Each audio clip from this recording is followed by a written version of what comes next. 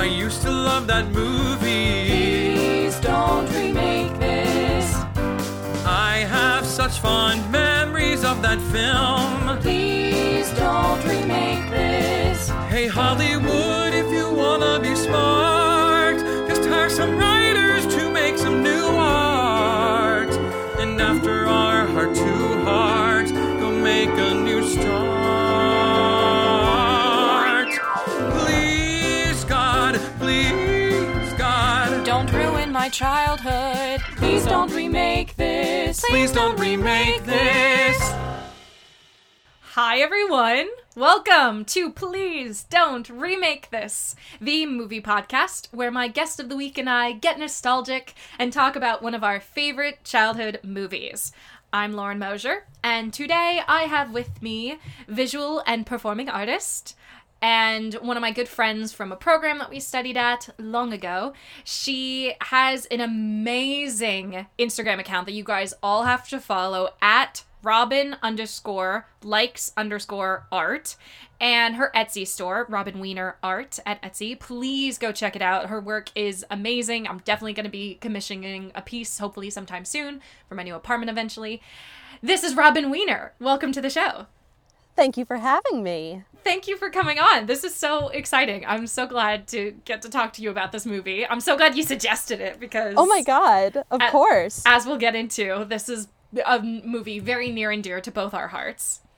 Which, frankly, if I may say this, I thought it was kind of a surprise that this movie was as near and dear to you as you said it was. I feel like when I mention this movie to a lot of people, they either haven't heard of it or know it for like the I'll have what she's having bit and nothing else. Yeah, I feel like, well, one, this movie is, okay, I'm spoiling the stat now. This movie is R-rated, which, like, what? Like, yeah. I know that it has some explicit content, but, like, R-rated. Like, You know why? is it the sex scene? Is it, like, the I'll have what she's having scene? It's not, I mean, that probably contributed to it, but the reason is because they say the F word more than once. Oh, yeah, because Instant it's, like, R rating. that's so weird. I feel like rom-coms can't be made anymore at, like, with an R rating because, like, that just, it limits too many people. I think now they take advantage of, like, high school girls. Yeah, seriously. Yeah, it's just, it's crazy to me that this movie is R-rated. I'm like, I don't know how the studio let that happen. I just feel like it's not, I don't know. But anyway, hopefully people that are listening to the episode right now read the title of the episode and know we are talking about the wonderful, the incredible When Harry Met Sally. Which also, like, one of the best movie titles ever, in my opinion. I just think it's... Really? Yeah, I just like how simple it is. I like it rolls off the tongue so easily, you know? Right. It's very anecdotal. Exactly, yeah. And I like that it sounds... It reminds me of the movie in that, like, you know how, like, sometimes titles, like, don't sound like the show you're gonna watch, you know? Yeah. It's like, you want it to be, like, accurate. Like, I think about things like Oklahoma or like Urinetown, and it's like, you know what you're getting when you hear that title. You know what you're about to watch. Totally. And When Harry Met Sally, like, sounds like that. It sounds a little cheeky, like, oh, they just, like, threw in a sentence in there, didn't they? Like, I don't know. And it fits, I think, also with, like, the framing of the movie, where, like, they have all of those little interviews with the old couples about how they met each other. And Yes. about just how, like, their lives kind of happened and they fall into each other almost by accident. Yes, exactly. And it's so, I love that this is one of the few movies I feel like where you can actually get behind the couple because you know their background, because you see their friendship. Totally. Whereas most movies, like, you can't really support the couple because, like, the whole movie, they're just toxic to each other, and then in the end they kiss and everything's fine. And it's like, oh, that's not a good setup. Like, I think about, like, all the early 2000s rom-coms, and I'm like, all of those Definitely. are the most toxic relationships in movies ever. And the entire frickin' Hallmark movie franchise. Yes, exactly. So, oh my God, the unrealistic nature of all of those, where these people fall in love in, like, one weekend. It's like that. Yeah. Ugh. And he's always like a country bumpkin, and she's a city slicker who doesn't play by the rules, but she teaches him about, you know, computers, and he teaches her about Love. family and love. Or Or he's just magically a prince somehow, because we still have princes in fake countries in Europe, question mark, with only British accents in these fake countries. And she's always like a journalist or a nurse or some kind of person who has zero life and just helps other people. Because I feel like, yeah. Isn't that always what women are supposed to do, is just help other people? Women are just natural nurturers. It's in their blood. I don't know what you're talking about. I love we're getting started on the sarcasm so early in this episode, because I knew it was going to come at some point. But we do genuinely love this movie. I'm 100% for the couples in this movie, and I think Me too. they all deserve each other wholeheartedly. And should we, we were kind of like alluding to it, why this movie, but do you want to talk about, you were the one who suggested it, so do you want to talk about your perspective of like, why this movie for you? That's right. Well, I mean, whenever people say, like, gun to your head, what is your favorite movie of all time, I always say this movie. And it's kind of a weird... What? Whenever people say gun to your head, like, does that happen to you often? Yes. Oh, if I had a nickel for every time I was accosted on the street and someone said gun to my head, no actual gun. DC is not a concealed carry state. What is your favorite movie? When Harry Met Sally. Oh, very good. Have a good day. Oh my god.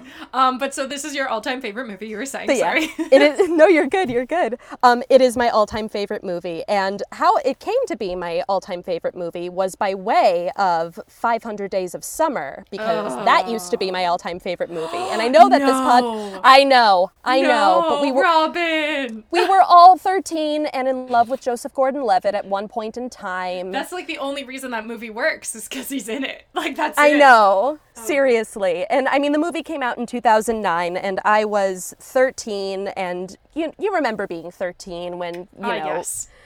When you liked the worst pieces of shit at your middle school. Oh my god, I think back to the people I liked in middle school. How did I... We all had zero taste. Zero. Negative zero. I'm a well-adjusted adult to anyone listening, I promise. But I really enjoyed the movie at the time because I thought that it was the peak of romance, even though I was totally misreading the movie, because you're not supposed to take Tom's side. You're supposed to realize that Tom is projecting an unhealthy relationship onto Summer, so no wonder she dumps him. Yep. But anyway, I showed the movie to my mom because I wanted her to know it was my favorite movie of all time. She watched it. I asked her, what do you think? And she said, well, it was fine, but I don't know. I feel like there's another movie that did what this movie tried to do better. And then she showed me When Harry Met Sally. Because, I mean, her whole thing is, like, at the end of 500 Days of Summer, Tom finally asked Summer, like, oh, why didn't we ever work out? And she talks about how, like, when she met her husband, she just knew what she was never sure of with Tom, which is sort of the thesis of, like, Meg Ryan's relationship with Joe, and how he calls her and says that he's getting married, and they broke up because they didn't want to get married. But it wasn't that they didn't want to get married, it's just that he didn't want to marry her. Yeah. So, I don't know. I took her up on it, even though when I was 13, you remember being 13 and not liking anything that your parents liked. Oh, absolutely. Yeah, you had nothing in common. I missed out on so many things that way, but she showed me this movie and I could find nothing to dislike about it, even just as a spiteful 13-year-old. I was just totally in love with the story. There were some of the jokes that went completely over my head, but it is a movie that I am always able to return to at whatever phase in my life that I'm in. And it's one that I anticipate I'll be able to return to when I'm, like, older. And it has aged like a fine wine. Yep. It is my desert island movie. I could watch it 1,000,000 times and never get sick of it. It just makes my heart so happy. Yeah, I feel that. I think I watched this movie too with my mom for the first time. I forget how old I was. I want to say maybe late middle school, early high school. Right. And I remember my mom, we like good rom-coms. So, like, The Holiday and this movie. Like, we like good quality, well-written pieces. Usually that are, like, that are, like, feminist leaning. And there's such diamonds in the rough, too, aren't they? They really are. It is very difficult to find. Yeah. And so and like Pride and Prejudice, like we liked stuff like that. And so Ooh, yeah. I think we ended up watching this together, and it's now like, it's one of our movies. And then when you and I were talking about this before we started recording, but then when my boyfriend and I first started dating, this was the first movie we watched together. Mm-hmm. And so now this is like our movie, and we quote it all the time, and we both like use the lines on each other all the time, and like even like we love walking some of the areas that they filmed in the movie, you know, either like Washington Square Park or even like the sidewalk that they're on outside of the Natural History Museum. Right. Yeah, it's like we've walked those places before too, and we're always just like, we feel like we're in the movie, and like, stop it. We are definitely one of those couples. And so I'm not gonna cry. So this is like our movie, and it's because of this movie that we said I love you for the first time. So it's like, it's very near and dear to my heart because it reminds me of my mom, and it reminds me of my best friend and boyfriend. And so yeah, it's all the feels, which I was like, I miss my boyfriend a lot right now, and so I did cry today listening to it or watching the movie, because I was like, oh man, when Harry gets to that last speech, it gets me every time, and every time. Oh, it got me today, and it's so good. But yeah, so this movie is amazing. I hope all of you who are listening to this right now, if you haven't watched it, pause this episode and go watch the movie first, because we're going to spoil everything, and it's really good. Yes. Let's go ahead and jump into the stats. So, 1989, picture it, all of the worst hairstyles imaginable, because this movie really leans hard into bad hairstyles. Like I already said, one of the greatest titles, in my opinion. And then you and I were talking about this R-rated, which I still can't get over. Oh, and it so is unworthy of that R rating, in my opinion. In my opinion, too. I feel like there are definitely a few fucks they could have removed, and it could have been PG-13. I mean, there's only 2. Is it really only 2? That's so sad. I think Meg Ryan says both of them. Like, there's the fuck you that she has at the wedding scene. And then she says, like, if you, like, she thinks, you think I'll get over Joe by, like, if I go fuck someone else, like. Those are the 2 fucks that got this movie an R. That's so weird. Like, they definitely could have removed her first one. I think the fuck you is deserved later, but I think they could have removed her first one. Like, she could have just said have sex, but just R rating, I'm just, like, still not over that. It just, like, removes so much of an audience that could have seen this. Seriously. But directed by the incredible Rob Reiner. Classic. Written by Nora Ephron, who is, like, one of my goddesses. I love this woman. Is she really? Yes! Oh my god. My mom literally... So... Even more, my mom will then text me. As soon as she listens to this episode, she's going to text me or call me over this comment.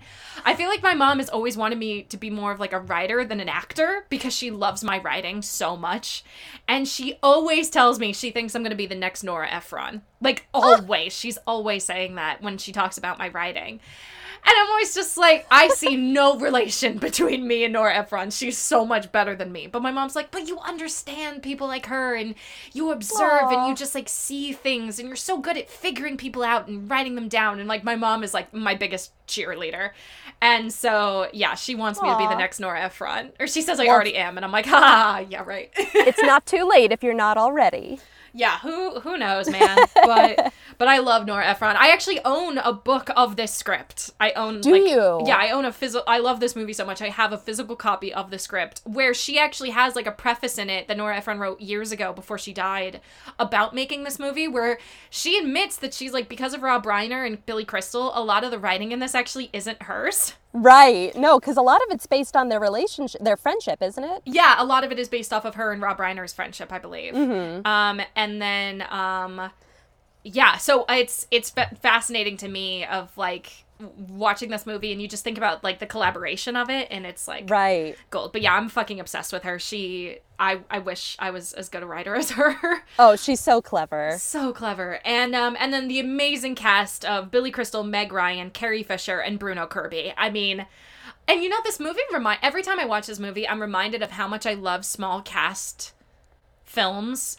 Right. And we don't get enough of them. Like, we need more movies like this where it's just very few people, because, wow, do they tell a story so much better when it's just a few people. Seriously, all you need is like 4 strong actors and a good script. And a good script, yes, which, I mean, with Nora Ephron, the helm for the screenplay, of course you were going to get one. Yeah, But- exactly. Yeah, I wonder why there aren't more movies like that, because I feel like you see that in plays and in theater a lot, but it's because a lot of the time, at least, you can't afford a fuller cast or ensemble. I feel like movies just don't give enough room for writers to like make good work, you know? Like I feel like studios just put way too much pressure on films to create what they envision instead of just letting like the artists create art. And I feel like from what I see in Hollywood, like I feel like so many screenwriters now are just getting swallowed. I mean, look at how many like writers leave their own shows after a few years because they can't deal with the studios anymore. And then the That's shows true. always go to hell afterward because they can't stay on the right track. And Yeah. and I see that with this show for sure. Yeah, I don't know. But I keep calling this a show. When we get to remake, I'm interested to talk about whether this could be translated to theater or not. So I think that's where my brain is at right now. Oh, I have opinions on that, but we'll get to it. Yes, so I'm that's why I'm like I keep looking forward to it because I'm like I know that's going to be like the big discussion. Right. But let's go ahead and just jump into the superlatives. Yeah. So we have best dynamic duo, which I wrote a few options down because out of the 4 characters we mentioned, I'm trying to give a little diversity here to these categories. Sure. So I have, of course, the most obvious one, Harry and Sally. Because, the whole movie's fucking about them. I have that one too. I have Jess and Marie. Because Yep. I think that they are actually a great couple and they're fucking adorable together and love them. yes. And then finally, because these are my favorite scenes in the movie, Harry and Jess. Yeah. Every scene they're in is my favorite scene in the movie. Like all collectively tied, but specifically the football game is my favorite scene in the movie. Oh, yeah. The football game is, I would say, the most iconic scene in this movie. If it wasn't for that darn orgasm. Wait, That can you was a slip. imagine- Can you imagine if this movie had an orgy? As a matter of fact, I can't. Like, not at all. Oh, that would be so bad. Yikes. Can you imagine Sally being in an orgy? That would be the most No. awkward. That would be like such a Sex in the City vibe. Watching her struggle. Oh, that's funny. She'd keep on putting everyone to the side. It would be the worst orgy ever. Be so awkward. But yeah, other than the orgasm scene, other than the orgy scene, I totally agree that the football scene is like the most iconic in this movie. It's so fucking good. And so every scene, I almost want to pick them just because like I love they really it's all of my favorite scenes are their scenes. I love them. Yes, that's great. Ugh. The only other superlative that I had written down, and this was me just trying to get away from the core cast of characters, but Marie and her Rolodex. Wait,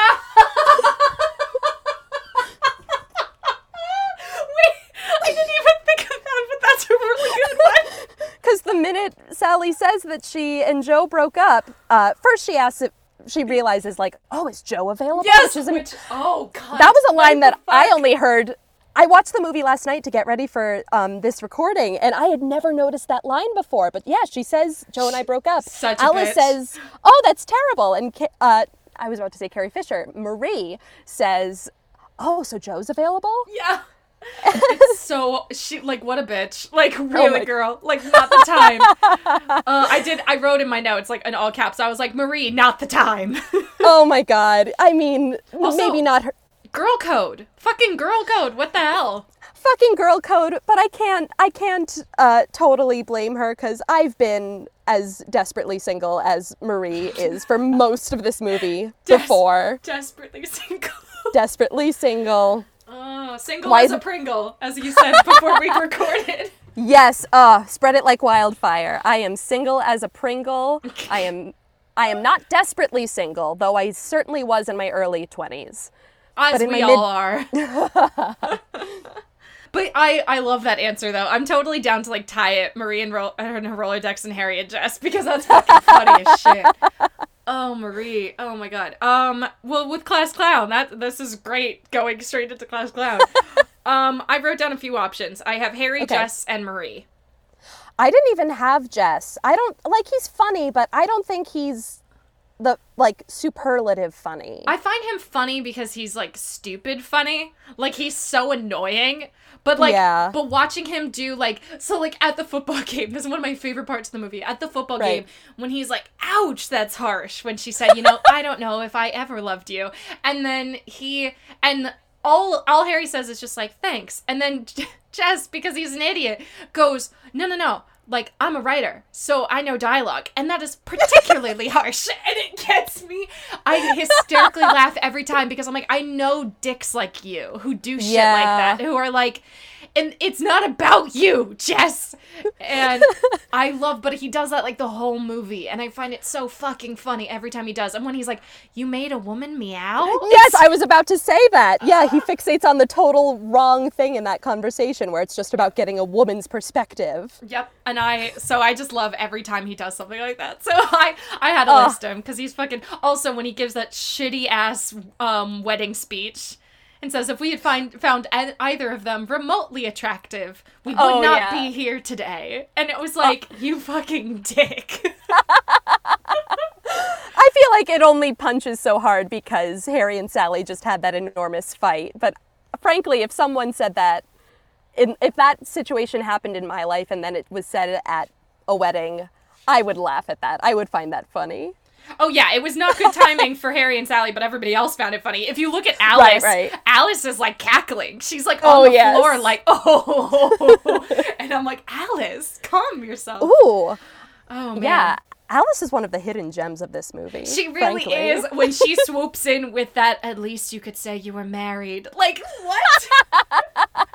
Bitch. Oh, she's funny. Yeah. Yeah. Oh, man. I love her. I love, when they're like, kiss the baby and all that stuff. And she goes, yes, sir, that's my baby. And then, no sir, don't mean maybe.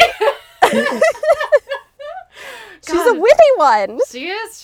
She has some great one-liners. Yeah. She is like the Nora Ephron that's just like sneaked into the movie. That's very true. Secretly Nora Ephron. Do you have any nominations for ClassCon, or do you have a preferred favorite? I have Marie and Harry in that order, because I think this is maybe becoming more and more apparent.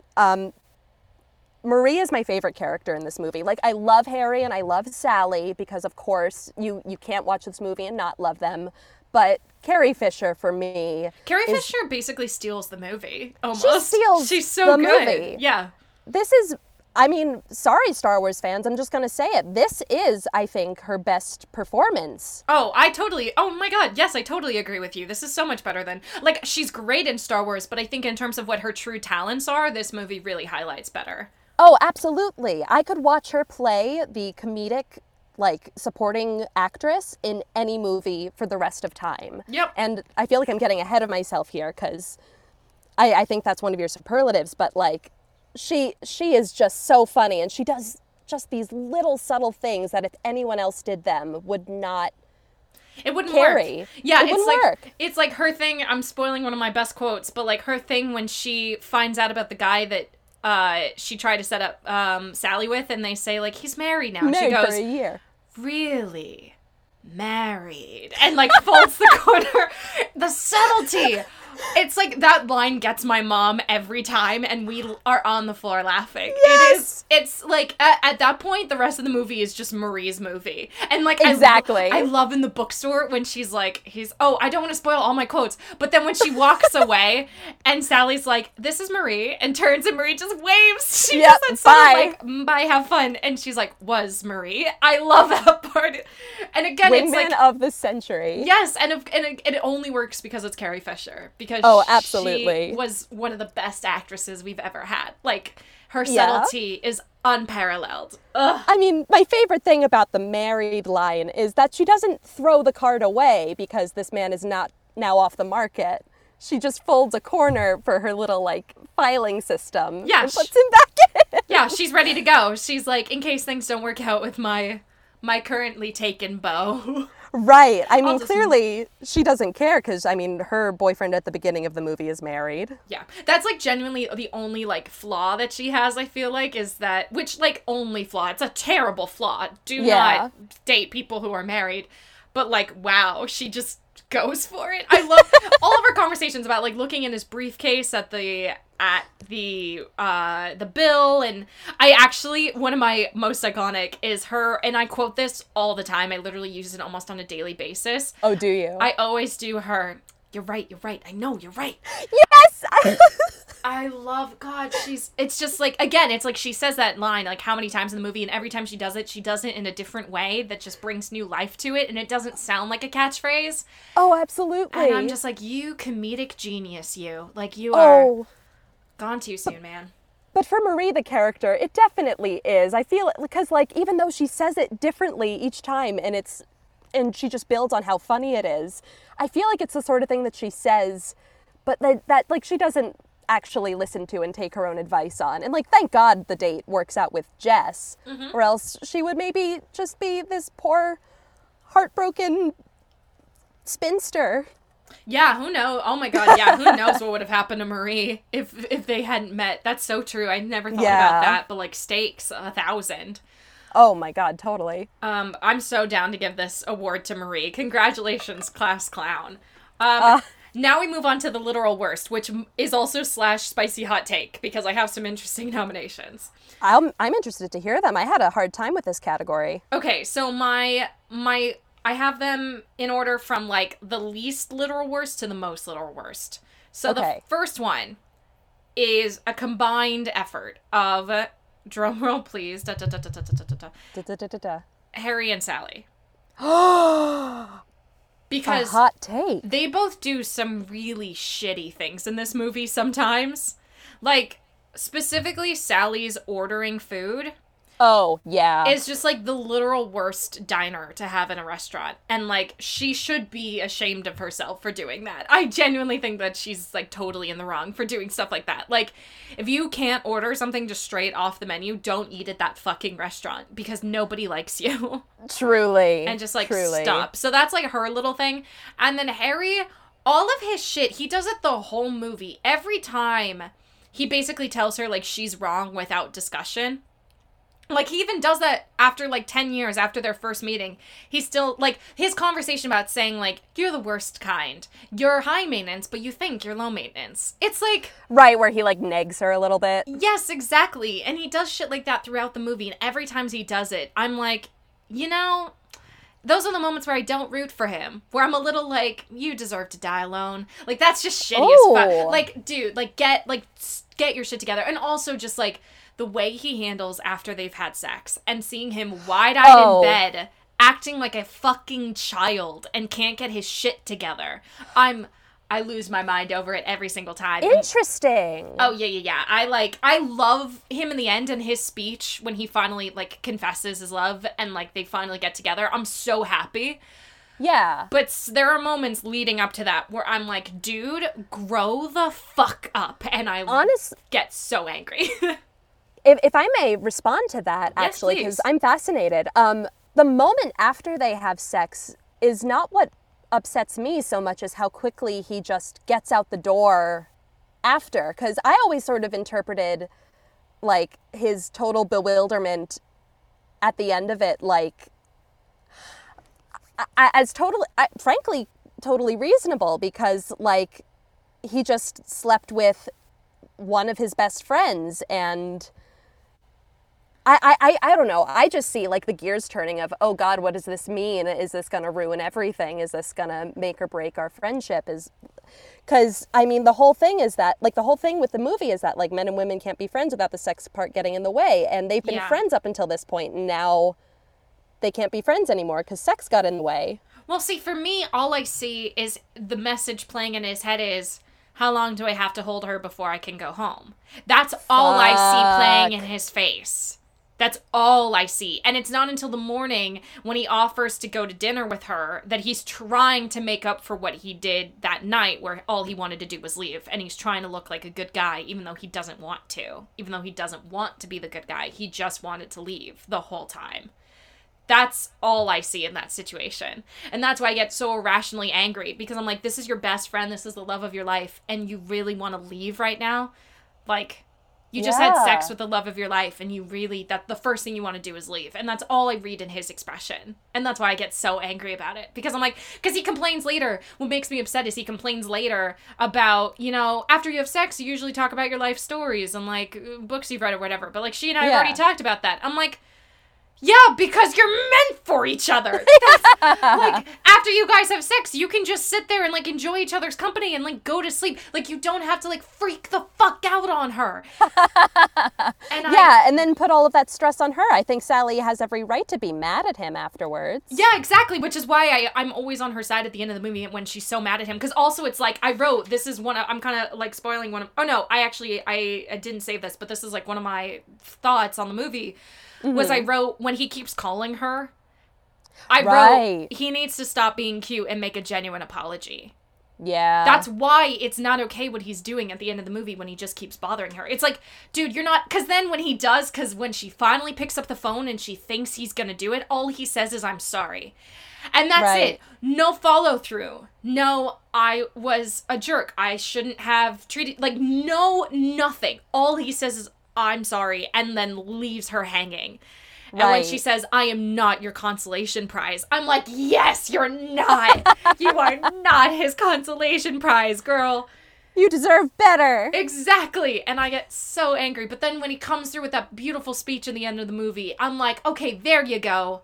You did it. You put on your big boy pants and you got your shit together. And yeah. And then I'm totally on their side and want them to stay together. But man, leading up to that, I'm like, Harry. Yeah. Yep. So then continuing with my nominations. Right. So that's the least literal worst.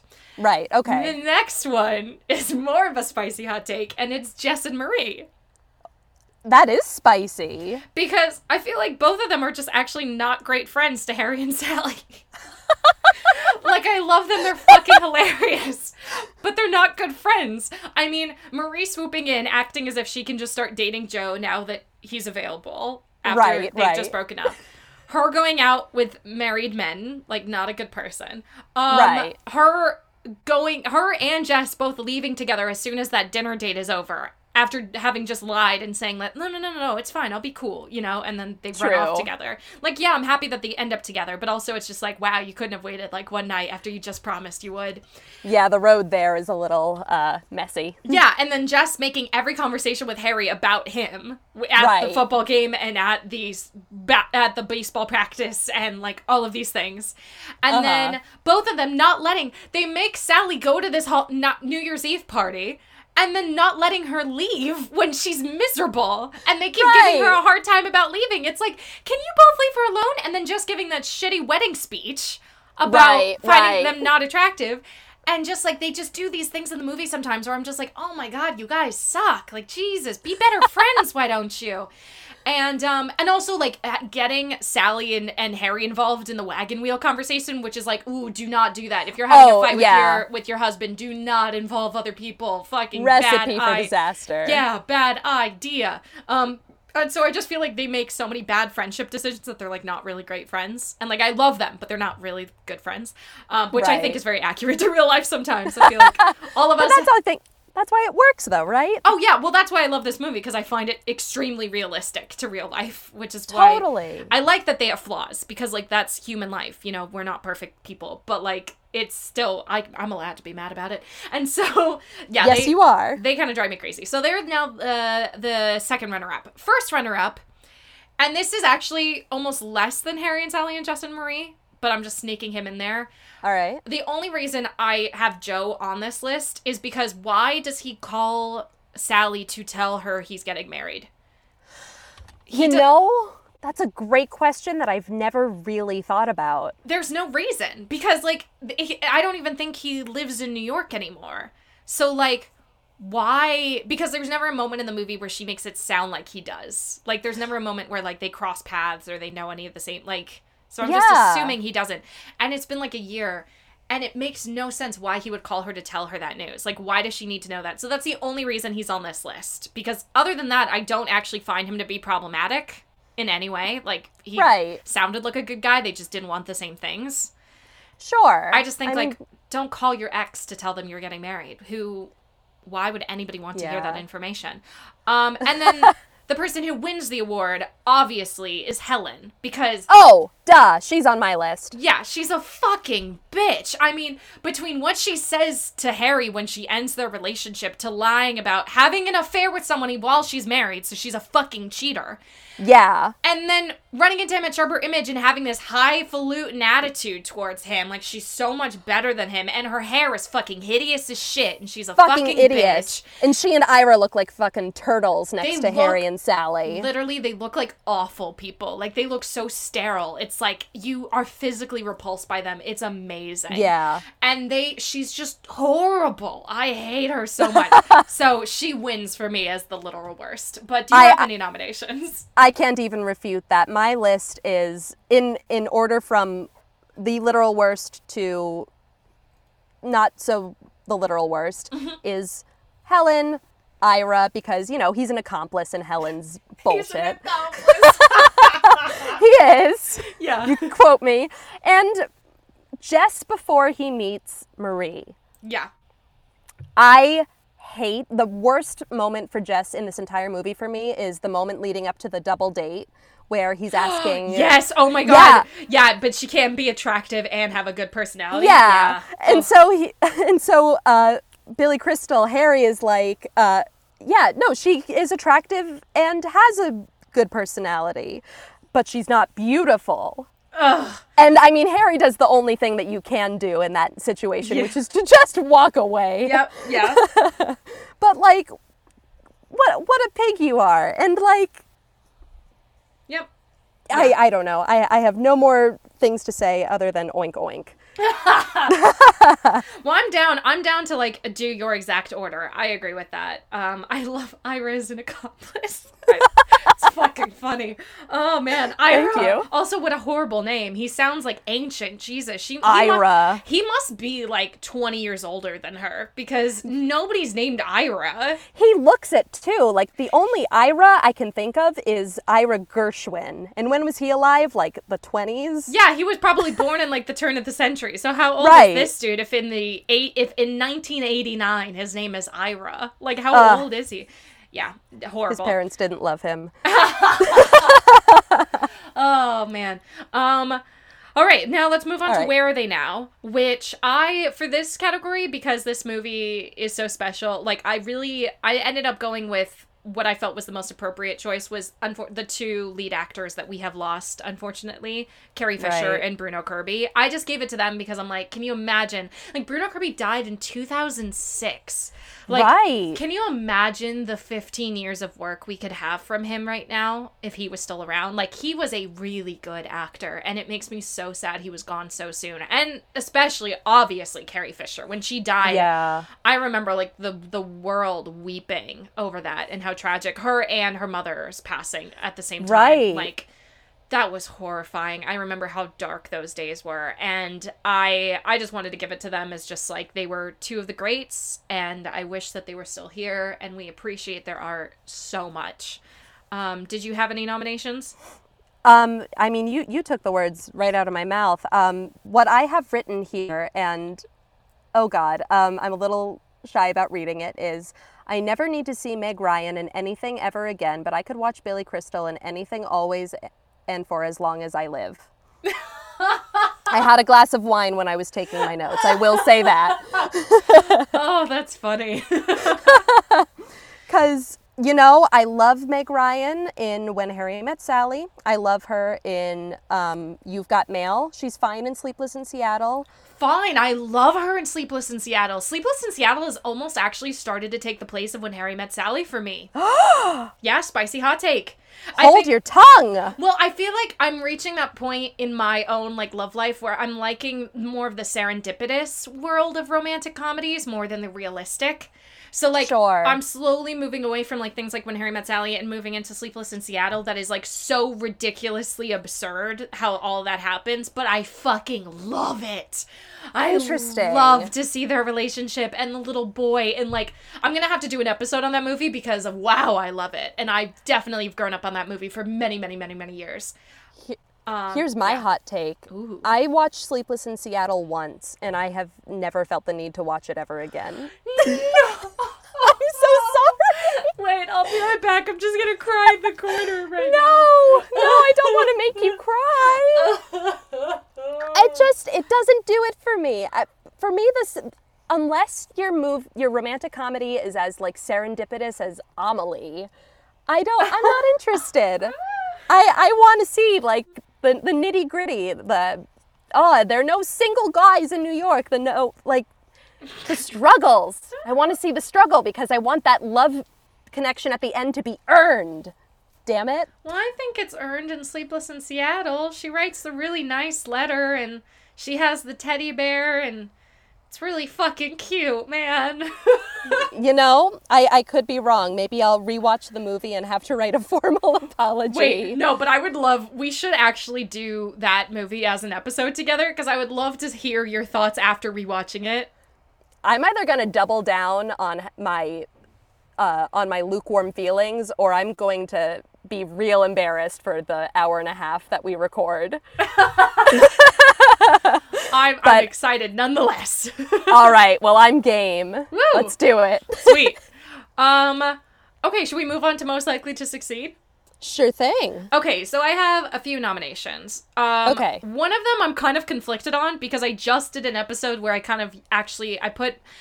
just did Anastasia, and I put down Meg Ryan as Where Are They Now? Because Hollywood just doesn't cast her anymore. And I don't know if it's from her choice. I don't know if it's Hollywood's choice. I don't know the story. Obviously, I don't know her life, but I put her on Most Likely to Succeed for this movie because when this movie came out, I feel like this movie is what launched her romantic comedy career. No, absolutely. That is what I have written down. Like, it's what solidified her as a romantic lead. She went on to do so many romantic comedies in the 90s after this movie. Exactly. So I feel like if there's anybody who, like, really launched after this movie, it's a tie between her, Nora Ephron. Yes. Because this solidified Nora Ephron as, like, the rom-com writer. And so with all of her other hits, it's like she was just a fucking genius, you know? And then her theater work as well. Like, I feel like this catapulted her to like, Hall of Fame level work. And then, but then I feel like the person who probably, obviously, it should go to is Billy Crystal. Because, like, it's Billy Crystal. Oh, hell yeah. Billy Crystal is, like, the comedy male version of Meryl Streep. Like, you hear Billy Crystal and you're just like, well, yeah. Like, what else is there to say? Billy Crystal's on the bill, you know it's going to be a good movie. And if it's not a good movie, you know he'll give you a good performance. Yeah, exactly. You know that it's not his fault it's bad. But what's also so great about this movie is that, sure, he's doing the funny shtick, but it's like, toned down. He, like, actually kind of works as a romantic lead. Like, what he lacks in, you know, like, the conventional attractiveness of the time, he makes up for with just this brimming personality. Yeah. And that's what really makes, at least me, the viewer, fall in love with him and endears me to, like, maybe some of his less charming moments. Yeah, exactly. He reminds me of, like, I think of him and I think of Jack Black from The Holiday as, like, this idea of nobody would have cast them originally as romantic leads, and then they end up being, like, the most romantic leads. Right? And it's always when you take that risk that you get these incredible performances. Yeah, exactly. And, like, those two are two of my favorite, like, male performances in rom-coms ever. They just, like, especially Jack Black in The Holiday. Oh, my God. Like, total heartthrob. I haven't watched that in a minute. I need to rewatch it. Oh, you have to. He literally is such a heartthrob in that movie. Like, he is the person you would pick in that movie to be with. He is so great. He, oh, my God, knocks it out of the park. Basically steals the movie from everyone else. Like, he's so good. And I see Billy Crystal as, like, the same equivalent. Like, really, Billy Crystal invented this type, I think. Oh, totally. I mean, there are so many, like, I think things that are now cliches and tropes in romantic comedies that come from When Harry Met Sally. Oh. So when people don't like the movie, I feel like they don't like it because it's cliched. But this movie was innovative for its time. Like, the idea of high maintenance and low maintenance and, like, a transitional man. Mm-hmm. Or, like, that is this movie. Yeah, exactly. And, like, the comments on, like, men and women friendships, too. Well, hetero friendships. I feel like that's something the movie... Obviously, back then, I feel like there wasn't enough gay material yet for them to consider the idea that, like, they didn't even... All they mention is, like, men and women being friends. And it's like, well, you mean hetero. Oh, the movie is very heteronormative, but... Very.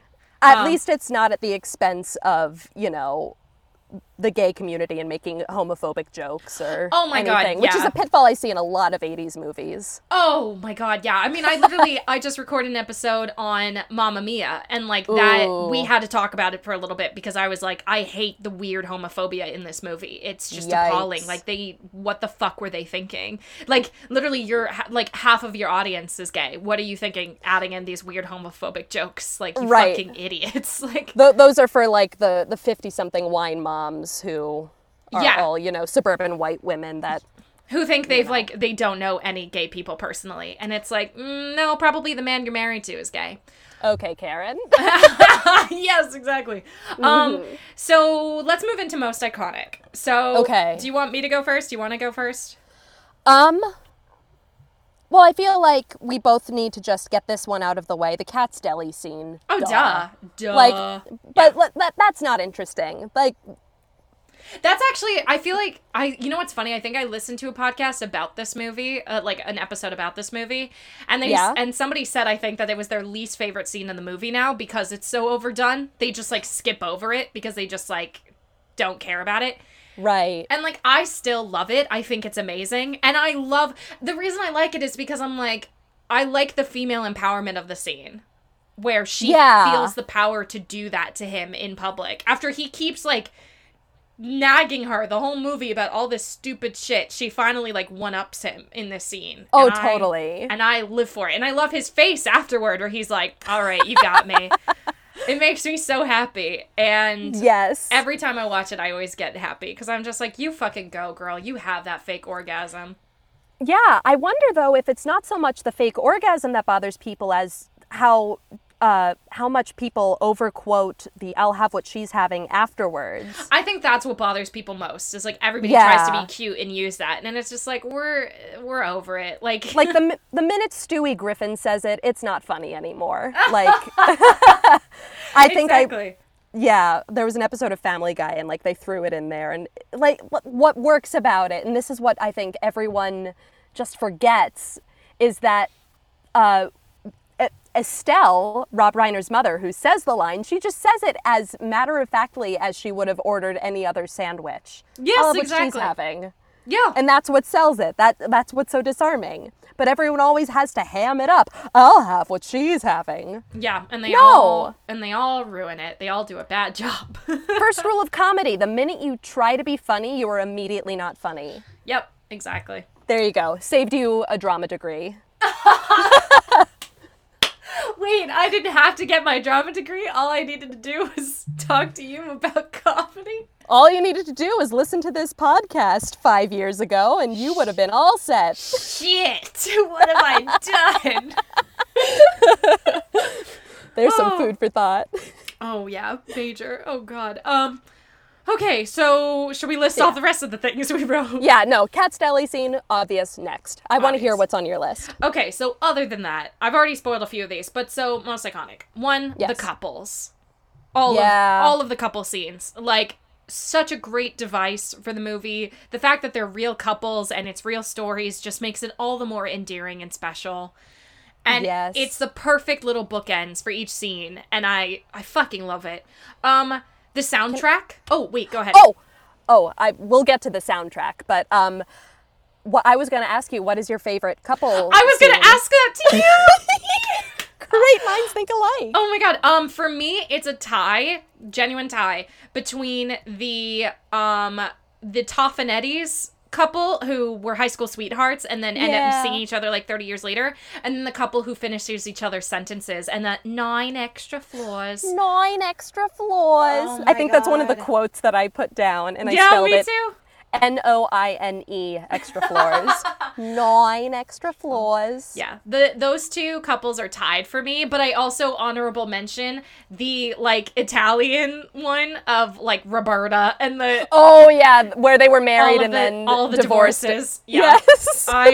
Because I love how like he's explaining the story, and I love how serious she is. Like she almost reminded me. I actually wrote down. I was like, if they could have played Macbeth and Lady M so well. Like they are the Macbeth aesthetic Oh my God, the Macbeth aesthetic. I love that. Thank you. And so watching it this time, that's all I could picture. And I was like, this girl looks like a boss ass bitch. I fucking want to be friends with her. And then I love in the end when they end up like, get it, like when they finally say that they've gotten remarried. And the look, they both smile at each other. And you're just like, oh, wow. Like they actually are genuinely like so happy after all the shit that they've like done. They look were so able to cute. find each other again. Yeah, and I actually really, so they're my honorable mention because I genuinely actually find them kind of cute. Yeah, honestly, it's probably a tie for them and the 9 Extra Floors couple. Yeah, I love them. I just love the high school couple too because I'm just like, Yeah. that sounds adorable. Can you imagine like your high school sweetheart and then the idea that they recognized each other so easily and they're like he had Right. and then like he was like he was just the same and it's like it's squealing. Oh, I love them. So yeah, okay, the couples love them. Yes. So then Oh. and then also the soundtrack. I mean, between Harry Connick Jr. songs and then also all the old hits that they use that are iconic. which Right. I've already decided like I'm gonna walk down the aisle to It Had to Be You. Oh, Because you have to. I love that song and oh no, actually I'm so sorry. Not It Had to Be You. Wow, because I've gone back and forth. That's why I'm getting it confused. Oh, okay. I've gone back and forth between It Had to Be You and also Love Is Here to Stay. Our Love Is Here to Stay. Which I think Our Love Is Here to Stay Yes! actually is the winner. Because I Yes. just love it's very clear. I just love the beginning of it and it gets me in the mood. And so yeah, and of course because it's my boyfriend and I's like first like movie that we watched together. So it's like I had to pick a song from this movie. What Duh. a full circle moment. Oh, that is so charming. Yeah. So I love the soundtrack to this and it gets me hype every time. Totally. New York City in the fall. Like, this movie just makes New York City look so beautiful in the 2 times a year where sometimes Yeah. it's really not beautiful. Like, in winter and sometimes in the fall when all the leaves start falling off, it doesn't look that cute, but this movie makes it look really cute. Oh, absolutely. I mean, the winter scenes especially. A winter in New York is the most rancid, disgusting thing, except for, like, the moment of that first snowfall. Yes, like, when nobody's touched it yet, it looks gorgeous. Exactly. And then give it, like, 6 hours, and it's, nope. Yeah. What else most iconic? The wagon wheel coffee table. When we get to that scene in the movie, I have the quotes for that scene as some of my best quotes because it's genius. What does he call it? The Roy Rogers looking cart? Oh, don't worry. I got the full quote for us. Okay, good. I'm ready to go. The days of the week underpants, which I saved the entire monologue. I wrote the whole thing down because it's my mom and I, one of our favorite parts of the movie. And I They love don't make Sunday. because of Because God. of God. And Meg Ryan's delivery, it's so good. And, like, almost what makes it even better is Billy Crystal's face of, like, his jaw dropped, like, what? And it's so good. Oh, man. This is, like, for me, the quintessential New Year's Eve movie. Yes. Oh, that was something I actually wanted to ask you, because I know some people like to call this a Christmas movie because of, like, the Christmas tree moments. Nah, But it's a New Year's no. Eve movie. Absolutely. The halfway point is New Year's Eve, and the very end of the movie is New Year's Eve. It is very much a New Year's Eve movie. Yeah. This movie, most iconic, karaoke machines. Yes. Because I feel like this is the movie that really advertises karaoke machines. I wonder if Sharper Image saw an influx in karaoke machine sales when this movie came out. I feel like in general they must have gotten more sales because I feel like people must have been like, oh, that'll be funny. You know, we'll be like Harry Yeah. and Sally, and probably went shopping there. The football game I've already mentioned. One of the most, arguably legendary. the best scene in the movie and one of the best scenes ever. Also the phone call scene, the 4-way phone call, which Yeah. to me should be considered top 10, one of the best written movie scenes ever. It is so clever. It is so succinct. It literally takes 1 minute. And we have 4 different perspectives on what just happened. And it's fucking genius. And It's perfect. God, I love that scene so much. Every time I get to it, I get so hyped because I'm like, it's happening! And I you love just that got to scene. admire the technical, like, prowess that it took for them to get the timing perfect. Like, they do not skip a beat. I want, Which, like, you know that they filmed it all at the same time, right? how do you mean? Like, they Like, were all on the same set? They were all on the same set. So if somebody forgot their line, they had to start all over again. That's why my- the timing is perfect. Right. And you never really see long cuts in movies like that anymore. Oh like, my it's- God, yeah. Like, that. I don't want to get too ahead of myself once again, but like that scene alone is like what could make the argument for putting this on stage. On stage. It is so theatrical. This movie, all I could think the whole time, thinking about like whether this should be remade or not, the whole time I was like, this would be really easy to put on a stage. Yeah. Like, literally just keep the script as it is, do super, super, super minimal set. And this is like, it's written, like, it's made perfectly. And literally the cast is so small. I'm like, oh my God, this would be so easy to do at a regional theater. Like, you could literally do this show, like, anywhere. And we'll get to that. We will, like, really dig into it. And then the last couple things I have is, of course, I already mentioned the, you're right. I know, you're right. For me, that's, like, so iconic to this movie, and I quote it all the time. And then the last thing is the iconic, the classic, baby fish mouth, because baby fish mouth, the best answer to Pictionary I've ever heard. It's amazing. Yeah, oh my, but baby fish mouth is sweeping the nation, and he's like negging her for what the heck is baby talk. He's like, that's not a phrase. Oh yeah, but baby fish mouth is sweeping the nation. That's the line. Thank you. So good, man. Oh my God. So yeah, that is my most iconic list, and I bow. Bam. What's your list? Our lists are pretty much identical. I will add 2 more things to it, though. Yee! Literally every outfit that Sally wears. Yes! And we're getting into best dressed. And yes, we are! Like, I don't want to get to that because the one other thing that I would like to add, but then let's, I guess, go into best dressed is, waiter, there is too much pepper on my paprika, but I would be proud to partake of your pecan pie. Which you know that was improvised, right? It was. Yeah, so I read about this, so if you watch the movie really carefully, so I think it was scripted that they were supposed to like have this funny dialogue, but I think Billy Crystal at the last second added but I would be proud to partake in your pecan pie. I think he added that at the last second, and if you watch Meg Ryan, she laughs and looks off camera at Rob Reiner sitting in his director's chair. And she makes sure that she's supposed to keep going because she's not sure if they're still filming. And I guess he just gestures at her to keep going because then she immediately gets a straight face and goes right back into the scene. But you see her break character for like 1 second because she's like, wait, am I supposed to do this? And then he just like told her to keep going, so she did, and they ended up keeping it in the movie. So when she looks off camera, she's looking at Rob Reiner to see if she's supposed to keep staying character or not. I never knew that! Yeah, that's like, Billy Crystal improvised that, and they kept it in the movie.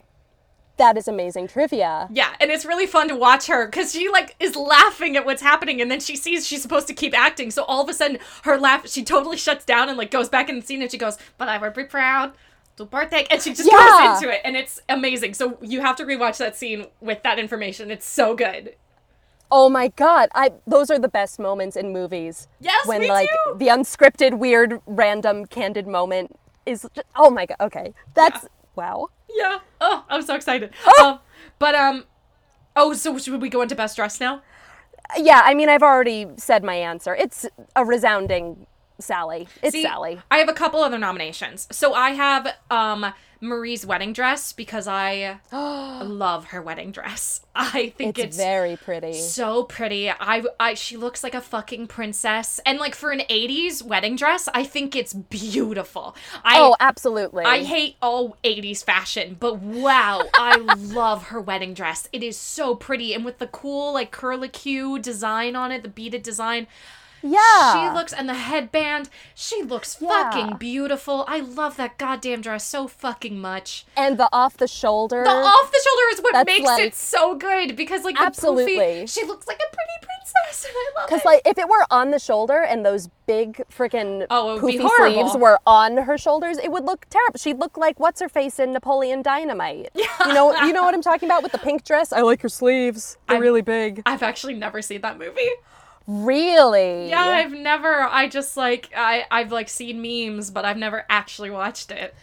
You know, I'm not going to get on a high horse about that, but I will say you should watch it once because you will understand so many pop culture references. Oh, yeah. I'm definitely, like, it's on the agenda to watch. I've just still haven't gotten around to it. I don't know. There's really no excuse. I just haven't. Fair enough, but this isn't the Napoleon Dynamite podcast. Yep. Yeah, no, Marie's wedding dress is dope, and I would wear it in this year. Mm-hmm. Yeah, I love that dress. And then the last thing I had, was I love some of Harry's sweaters in this. Yes. He has these beautiful chunky sweaters that look so cozy, and like if I had a boyfriend who had stuff like that, like I would wear it. Keith, if you're listening, start buying more chunky sweaters. I want to steal them from you. I love like stealing like men's clothes, and so Yes. I love that all of his like cozy sweaters. They look so comfy, and I'm Oh, just like, yes. oh, they look so nice. My favorite is the white cable knit one that he wears Yes, as he's unrolling the carpet. Yep. That is when I wrote this comment, I was like, that's the one. But I do love Sally's outfit, specifically the one that I like the most, which I actually now kind of copy. I've like gotten clothes similar to it, is when she first meets Harry again at the bookstore, and that like burgundy velvet blazer and the red Yes. and the red turtleneck. And the red turtleneck. Yeah, I like now have a velvet blazer that looks similar to that, but it's more of like a dark purple than a burgundy. And Really? and every time I wear it, I feel like Sally in this movie, and it makes me very happy. That's amazing. That is absolutely my favorite outfit by her. Oh, yeah. Or by the costume designer who put it on Meg Ryan's body. Also, But- I also just think that, one, I love that they rewear some of their clothes in this movie, like, as the movie's going on. I love when costume departments do that. Yeah. Because it just reminds me that they're real people who have real wardrobes and, like, favorite pieces of clothing they rewear. And I also love when they edited this and the scene right after he tells her that she looks good in skirts and she should start wearing more skirts, she's wearing a skirt in the next scene. Yes. And it makes, every time I get to that scene, I'm like, whoever made that decision is a genius, because it's such good writing. Like, it's Oh my God. It's so good, and it makes me happy every fucking time that they did that they were smart enough to do that detail. I have that note in my notes as well. It's just so sweet. And I also just like the way that he says it. It just, like, speaking of great line delivery, like... I love the way he says it, and then if you look at her face and the smile she gets on her face, how excited she is that he's given her that compliment. Yeah. And you see the love in both of their eyes, and I'm like, I'm You screaming. stupid idiots fall in love right now. Exactly. God, I get so hyped, man. Yeah, man. Oh, God. Okay, well, this is the perfect timing for us to go into Best Quote, because now we're already, like, saying all of the quotes. Yes, we sure are. Okay, do you want to go first? Do you want me to start? I'll go first, but first, once again, let's just get I'll have what she's having out of the way. Obviously, Done. whatever. We know. Here's one that I have. You know, you look like a normal person, but actually you are the angel of death. It's so good. So macabre. So macabre. I love how, like, as the movie goes on, she gets darker and darker. Like, one of them, did I save this line? This is a line, I've watched this movie how many times, I never caught this line before, but now it's one of my new favorites. Near the end of the movie when they're at the wedding, and they're talking about how they're trying, like, he's trying to make small talk, and he says about, like, trying to get through the holidays and New Year's, and she's Yeah. and she just says under her breath, a lot of suicides. And I was like, oh, I had never heard that line before. Really? I had never heard that line before, and this time around watching it, I gasped and I had to stop the movie, and I was like, what? And it's now one of my new favorites in the movie because it's so dark and I love it. It's like, wow. That's Harry's darkness rubbing off on her. Yeah, exactly. And I love, it's like those moments where I'm like, yeah, you two are meant for each other, because that sounds like something you two would say together, you know? Oh, totally. Oh, man. My first quote is technically a couple of quotes, because as soon as she mentions that Sheldon is the name of the guy, the great sex she had. Right. And basically every line that Harry says after that, making fun of Sheldon, is fucking hilarious to me and makes me lose my shit every time. And the three that are my favorite that he says are, but humping and pumping is not Sheldon's strong suit. That one. 2 is, ride me big, Sheldon. Yes, the emphasis on Sheldon. The delivery. And then the last one is, you wouldn't be here with me. You'd be off with Sheldon the Wonderschlong. Sheldon the Wonderschlong. That's it. I'm sold on his character. I'm like, okay, you won me back. After the spitting of the grapes, that got me. But I'm pretty sure that Wonderschlong is a phrase that I used in high school after watching this movie. And to anyone who I referred to as having a Wonderschlong, I apologize. Oh my god. What's your next one? Let's see. My next one is... Oh, this is the one that that Marie has with the Rolodex. Oh, yes.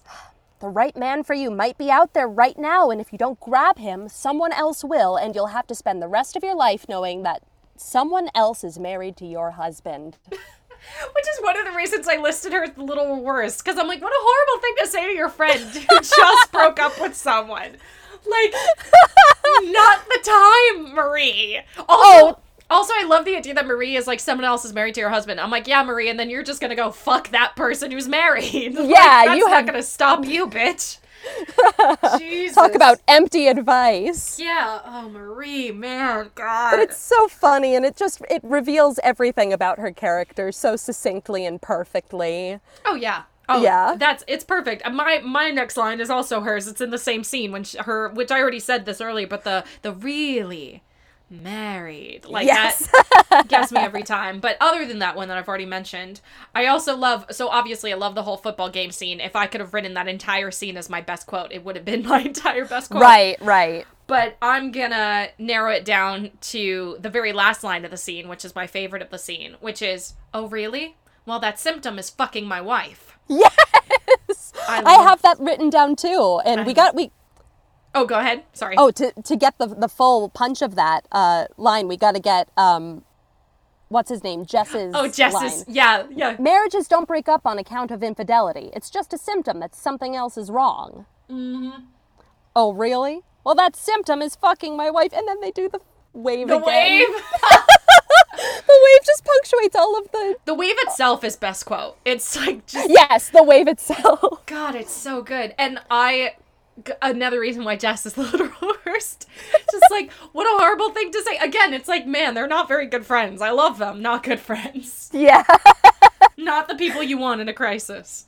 Oh, serious. Like, it feels so Neil Simon to me. Oh. Like, all of the zingers that he comes in with. Nora Ephron is Neil Simon with a woman's perspective. Like, that is... And I'm not to say that, like, she isn't strong enough on her own. Like, she's not a Neil Simon, like, copycat or anything. It's just, like... No. She wrote female characters... He, like, wrote the perfect, like, male characters, and she writes the perfect everything.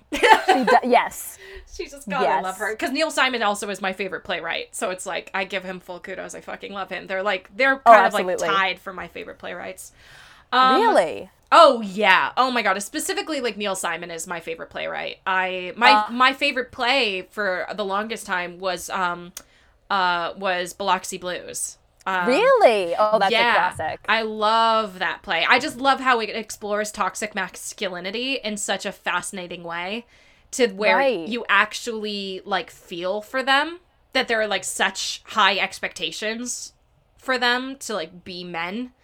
It's, like, the one play that makes me think, like, men do kind of have it hard. It's the only thing that makes me question the male experience. In a Neil Simon play, no less. My favorite Neil Simon play is actually his only musical, They're Playing Our Song.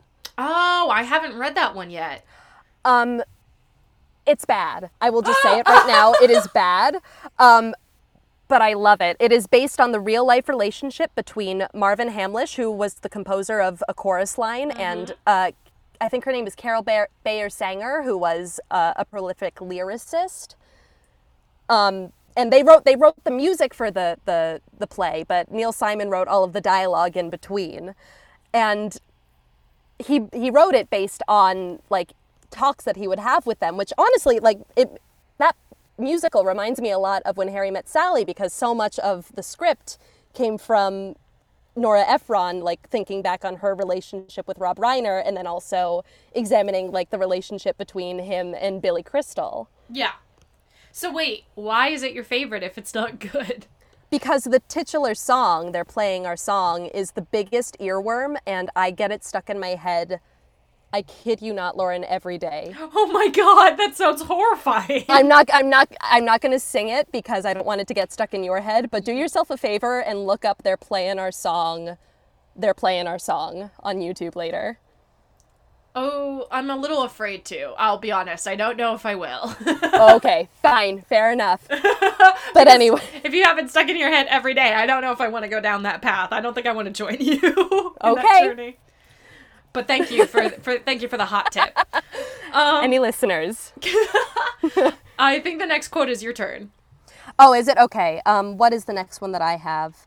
Ooh, this one actually like kind of hits home. It's when they're talking about like their recent breakups, and Sally says, "I miss the idea of him." Oh, yeah. Yeah. Because boy, oh boy, have I stayed in some bad relationships because I liked the idea of being in one more than I liked the person it was with. Yep. I think that's... like, I'm probably too young to make any comments on relationships because I'm still pretty new at this game. But, like, I feel like that's every relationship until you find, like, your person. Yeah. Is you're just liking the idea, but you don't really like the person. Because I think about every guy I've been interested in, and I'm like, oh, I've definitely only liked the idea.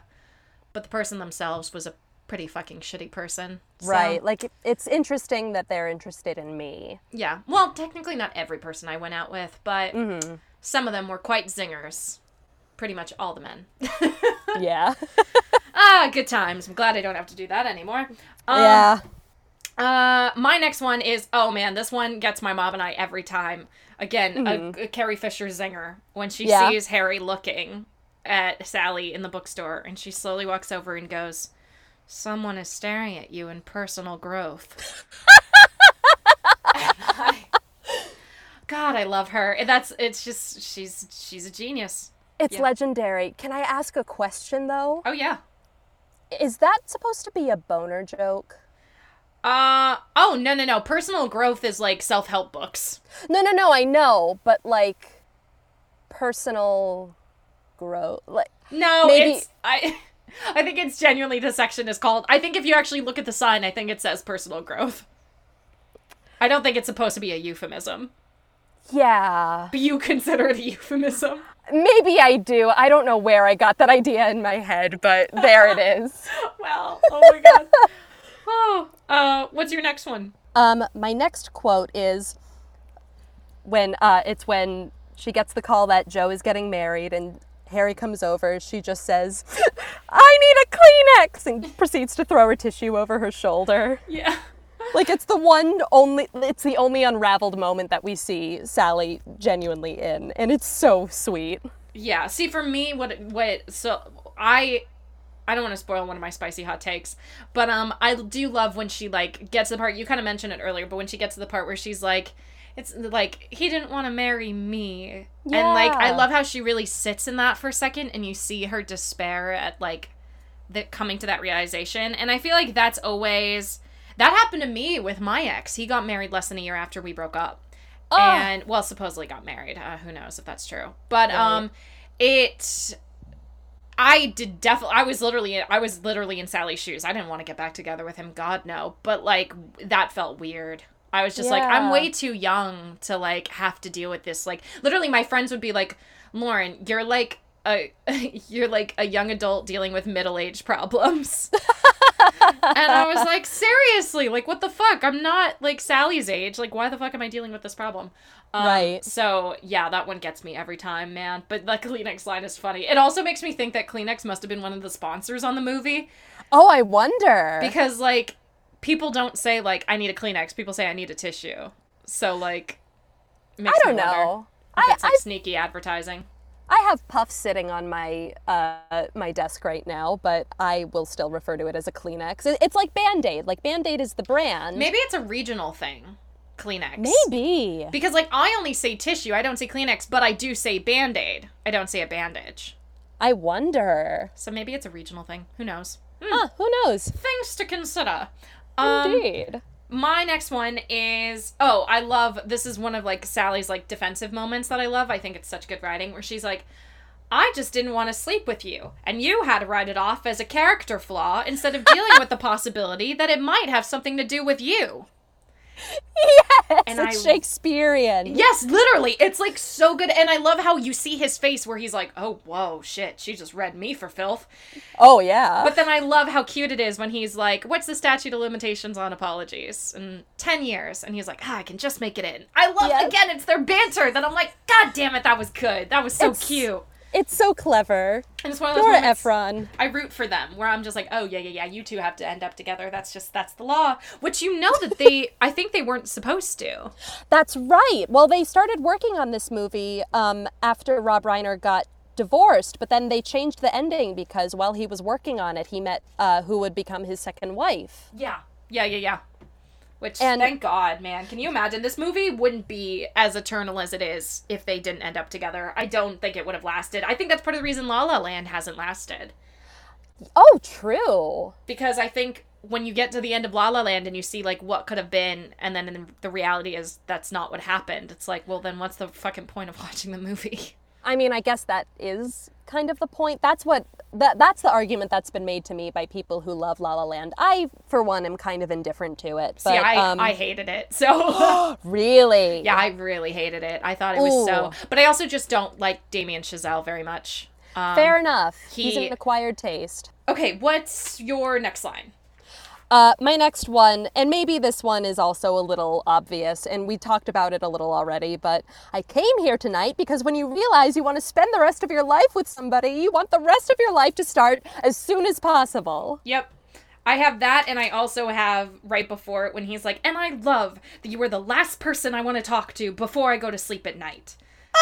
Because, damn, that one's good. And that's what Keith and I quote to each other a lot, too. Because that's just like, Stop that's us. it! I miss him. Yeah. That's so sweet. Thanks. You're welcome. My next one is, okay, so I'm gonna just say both of them because this wagon wheel scene is iconic for me. Please. But I love when Marie is talking about, the good taste thing, and she goes, everybody thinks they have good taste and a sense of humor, but they couldn't possibly all have good taste. And I'm just like, you fucking genius, And then the very next one, when I love Billy Crystal's reaction when he's having his, like, mental breakdown over Helen and Ira, and he goes, you're gonna go 15 rounds over this stupid wagon wheel Roy Rogers garage sale coffee table. And he's storming out, and Jess just goes, I thought you liked it. And he goes, I was being nice! I love that whole sequence so much. And it's so funny because he means it so earnestly. He does. He's, like, trying to help them. Like, he's trying to warn them, like, this shit is gonna go horribly wrong. And it's just like... But I do love... And then I love Marie's thing afterward where she's like, yes. I want you to know I will never want this table. Again, it's like Carrie Fisher just steals the movie. Yeah. Totally. What's your next one? You stole it, actually. That was going to be it.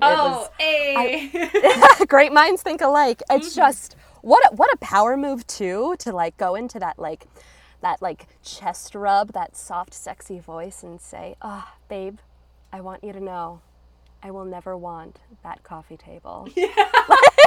She really leans into it. She's just like, Honestly, it is a tactic I have used in my own life, and I can say firsthand, it works. God. It works. Yeah, no, seriously. Men, you don't even know we're doing it, but we are, and we're winning. We can't give away all of our secrets. We can't let them know that we are shapeshifters who... Yeah.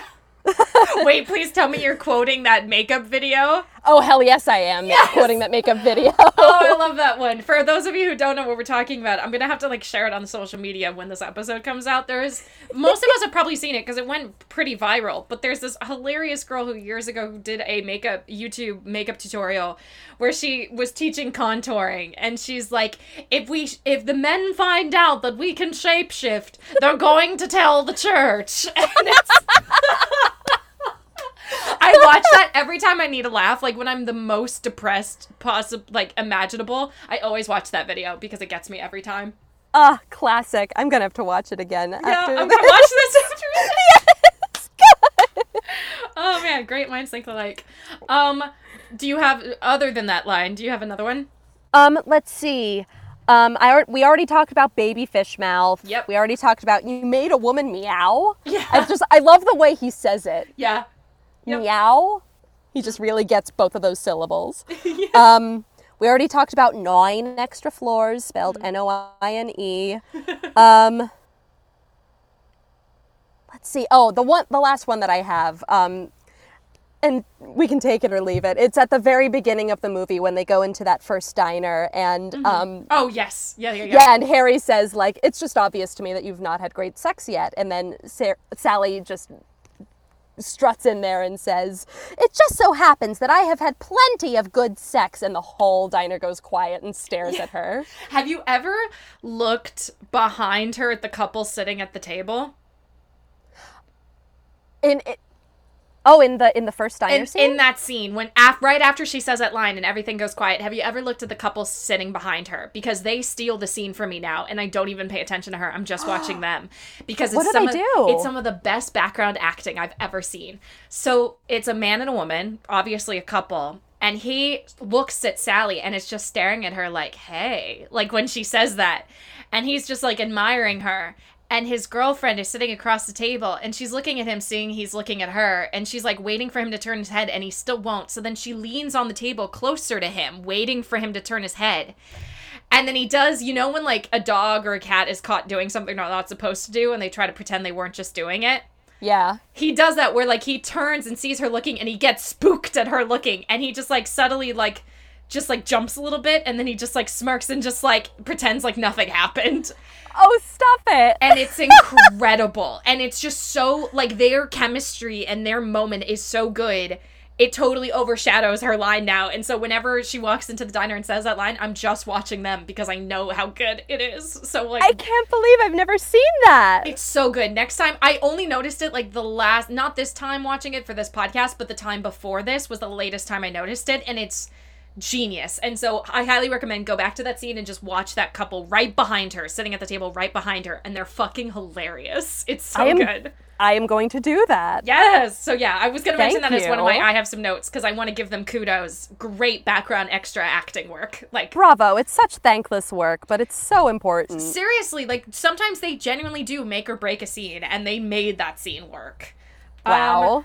I have two quotes to end our segment. Let's hear both of them. One is a classic that I've already kind of mentioned before, of that this is one of the ones that Keith and I quote to each other, where we do the after the 4-way phone call, and Marie goes, "Tell me I'll never have to be out there again." And he puts his arm around her and he goes, "You will never have to be out there again." Ugh. And I love how sincere it is, and they're so fucking cute together, and you're just like, God damn it, like, it's so good. So that, and then finally, I don't like Harry being cutesy over the phone, but I do find this part funny when he's doing the ABC options.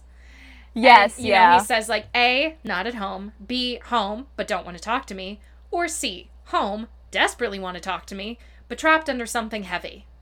If it's either A or C, please call me back. Yeah. And I do find that fucking funny. It is pretty funny. It's pretty funny. But also, she's not trapped under something literally heavy. It's all in her head. It's her inner turmoil that she's trapped under. Because I did not see that coming. Yeah, well, that's what... I feel like that was on purpose, though, because when he's saying the C line, it cuts to Sally's face and she looks all forlorn. Because she's trapped under something heavy, and it's not like a vending machine, it's her own psyche. Oh, man, that's funny. I didn't even think of that, but yeah, you could say that. Whoever edited this movie, props to you. Oh, yeah, they did. Yeah, seriously. Actually, they did an amazing job. Yeah. Should we move on to Best All Around? Last I think so. superlative. Let's do it. All right, let's go. So, I have just 2 nominations. Let's hear it. I have, tied Harry and Sally just equally, like, as a couple. Like, you want them to win so badly. And when they finally get together in the end, and that adorable scene in the end about the chocolate sauce and their wedding, you're just so fucking happy to see them together. And it makes me so happy to see that. I love that last scene. It's so good. And then the honorable mention, or in my opinion, maybe the true winner, is all the real couples in the movie. Because they're so iconic, they're so fucking cute, they're all amazing in their own ways, and the idea that they're all true stories just makes me happy, because every time I watch this movie I'm reminded of just, like, true love does exist. Like, this movie and Princess Bride really take me there, you know, which of course Rob Reiner working on both just gives me gives me so much hope for... And Sleepless in Seattle, for that matter, actually. Exactly, yeah. And I love the, like, true love angle of all of those pieces. And so, for me, I love the couples in this. I think without that, I don't know if the movie would work as well. That's so true. I didn't fully appreciate those old couple scenes when I first watched the movie. I didn't appreciate them for like the framing device that they were. I just thought that it was these boring old people. And like, you know, when you're 13, nothing's happened to you yet. So the idea of like having lived a full life doesn't carry as much weight to you. Yeah. And yeah, so that's one of the things that gets me more and more each time. Like, they actually really pulled on my heartstrings as I watched it last night. Yeah, that's good. I'm glad you're like seeing their potential. Yeah. Oh no, I'm with you 100p at this point. I've never heard it phrased like that before. 100p. It was a running joke with some friends in college. I don't know why it came to my brain just now, but there you go. Use it, spread it like wildfire. I love it. That's fucking Single funny. as a Pringle, 100p. Woo. Just full of all the phrases. Full of phrases tonight. Okay, well, before we move on to I have some notes, Curveball, did you have a crush on any of these people the first time you watched it? Yeah. Who? Do you want to elaborate? I thought that specifically Harry in that second scene when they're on the airplane seeing each other again. Really? Was like, specifically that one? no, that one and the very beginning of the movie where he's like being all morbid and dark. This is actually a note that I have. Like, I was reflecting. I'll just read it to you now. Yes, please. Harry at the start of this movie reminds me of a lot of boys I found attractive in my youth. I'm glad he grows out of it. Because, like, the Harry that I'm attracted to watching this movie now is the one in his 30s who's world-weary and softer and not as morbid. Yeah. But, like, when he has that whole thing about, like, oh, I think about death all the time. Like, I thought that was so deep. Because that's what it means to be a real worldly person, is to think about your own mortality. Yeah, oh man, we've all fallen for that at some point. See, for me, I have a crush on Harry when he has the facial hair.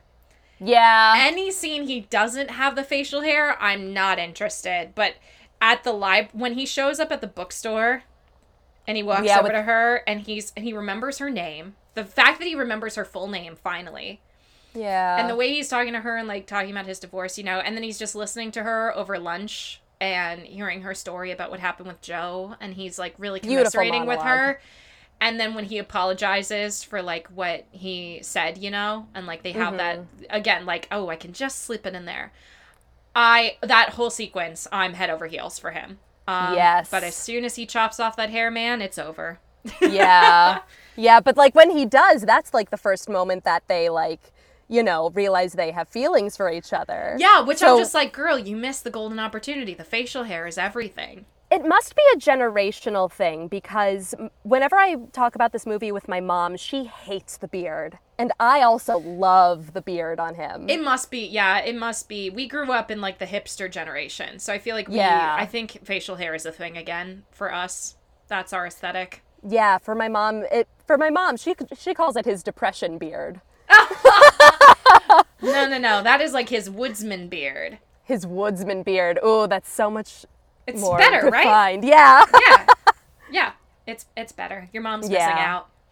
Her loss. Yep, exactly. Shall we move into I have some notes? I have some notes category. I think so. Woot woot. Do you want to go first? Do you want me to go first? I'm a little afraid to read some of these notes because, like I said, I had a glass of wine when I was watching this movie. I'm so excited because, like, I always want to get drunk when I'm working, but I know I can't because then I'm like, Lauren, you're the host. You have to get drunk after you record the episode.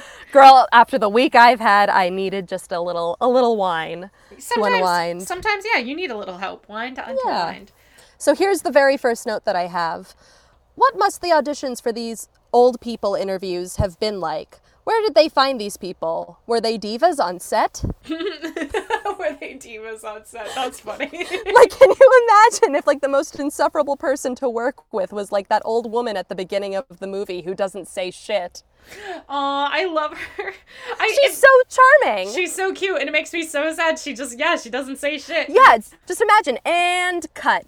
Oh, I'll be in my trailer. That was despicable. I can't believe I'm working with you schmucks. Can you imagine? Oh, God, that would be rough. Jeez. Yeah. Oh, God. So that's my first note. Woo! What's your next... Do you want to... You can just go ahead through all your notes, and then I'll go after you. Sure, okay. I might have to skip over the ones that are just illegible, and a lot of them end with mood. Yellow is a theme throughout this movie in Sally's color palette. Her car and her sheets are all yellow, and her yellow shirt matches the yellow of the car. Damn. Wow, how much wine were you drinking when you wrote these notes? It was only 2 glasses. It's fine. I've already read that note. Let's call the whole thing off when they argue about men and women being friends. God, this soundtrack slaps. It's so clever, in all caps. Yeah, which we didn't get to talk about this earlier, so I'll just weasel it in now. The greatest moment of this entire soundtrack is when, I would argue at least, besides like this potato moment, is at the first New Year's party when they're dancing cheek to cheek and you hear Pal Joey's I Could Write a Book in the background. Oh, yeah. Oh, and I love the 2 lovers from Friends. The timing of it is perfect. Exactly. It is fantastic. Yep. It's fantastic. My next note after that one, though, is what was the wig budget for this movie? The most egregious wig in this entire movie is the one where Meg Ryan is 26 years old. That, like, straight blowout. Oh, yeah. So unflattering. Yeah, but this is why I hated the 80s. Yeah. Everything was horrible in the 80s. Everything was horrible. How did we survive the 80s? Yep. Well, we weren't even alive when it happened, so whoops. Yay, us. Yay, us. Why doesn't Carrie Fisher always play comedic supporting roles? Yep. Is another note. I don't think I realized until I revisited this movie as an older person that faking an orgasm was an option. Wait. Oh, well, that was one of... Okay, wait. That was... Shall we unpack this? Well, I was going to ask... I don't know if we'll end up editing this out, but have you ever... So before watching this movie the latest time, you didn't know you could fake an orgasm? Oh, no, like when I first saw this movie as a 13-year-old, like it just never occurred to me because all that I knew about sex was from like hearsay in movies. Yeah. And I just thought that it was all real. Like every time that you have sex, you have an orgasm. Oh, so I have some notes was going to be a question for you. Have you ever faked an orgasm? Yes. Yeah. Like same. full stop. Yes. Yeah. I don't think Every woman has faked one. Every woman has faked an orgasm. And I wouldn't be surprised. Well, I don't know. Maybe some men have. But so when you... I'm like still stuck on this though. So you really thought... So you thought she came at the table? Well, no, because she had just said that it was so easy for women to fake it. They fake it all the time. So this was her showing that here's how easy it is. I'm going to have an orgasm at this diner. Mm-hmm. That was just so eye-opening to me. Yeah. And I remember, like, the first sexual encounter I had where I was not feeling it, but still, wanted to be a good sport. So I pulled out the Sally, yes! Not like, more like how she does it in the movie, but yeah. I pulled it out, and I don't even remember who the dude was, but he... I'm sure also felt like a big shot afterwards. Yeah. I think I watched this movie before I'd had an orgasm for the first time. And so when she did that scene, I was like, oh God, is that what it's like? I was just like, that seems like so much work. Like, yeah, I also didn't realize that, like, well, here's, I'm gonna really embarrass myself. For the longest time, I did not, like, I realized that, like, for sex to happen, like, a penis goes into a vagina. Like, for heterosexual sex to happen, penis goes in vagina. But I didn't realize that there was any, like, pomp and circumstance around it. like that there was like moaning and groaning and bumping and grinding. I just thought that a dude would put his dick in you and you just hold it there Yeah. and then you were done. Yep. And then you take it out, you did the sex. Gold star, good job. Yeah. So like this was one of the first movies that made me realize that like, oh, sex is like a full body workout. There's a lot that goes into it. It also like ruins friendships. What? You can have sex with your friends? We sound like we're like in the cast of Bridgerton. Like what? What the fuck? We were so naive. Jesus. I literally so restrained. so restrained. Oh my god. Let's see, where did I leave off? So many of these are... Oh, the line about turning 40 is my mom's favorite. Really? And I'm gonna be 40! When? Someday! Yeah. It's just sitting there like a big dead end. I think she likes it with the hindsight of being in her 50s because... Because now she's like, that's not the end. Yeah, 40 is nothing. You still have your whole life ahead of you, sweetheart. Oh, also, Kimberly is such an other woman name.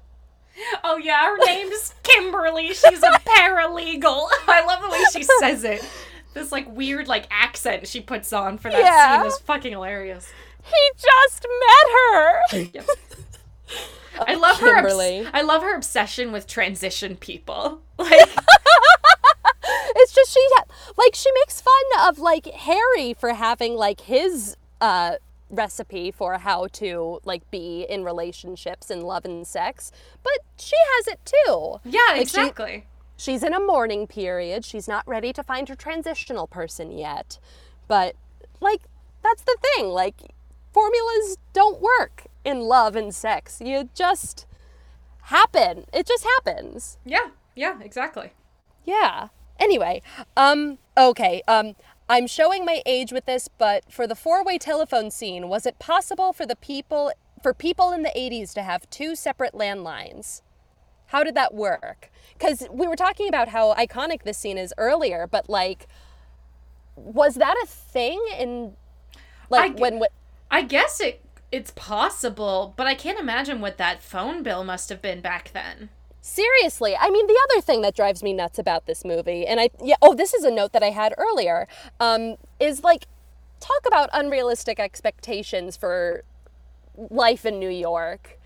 Like the loft that Harry has with like those beautiful windows. Mm-hmm. And the skylight. It has a skylight. The skylight. Ugh. If I could have a skylight one day, I would die a happy woman. I mean, he is. The only justification I give that part is he is a paralegal. No. Kimberly.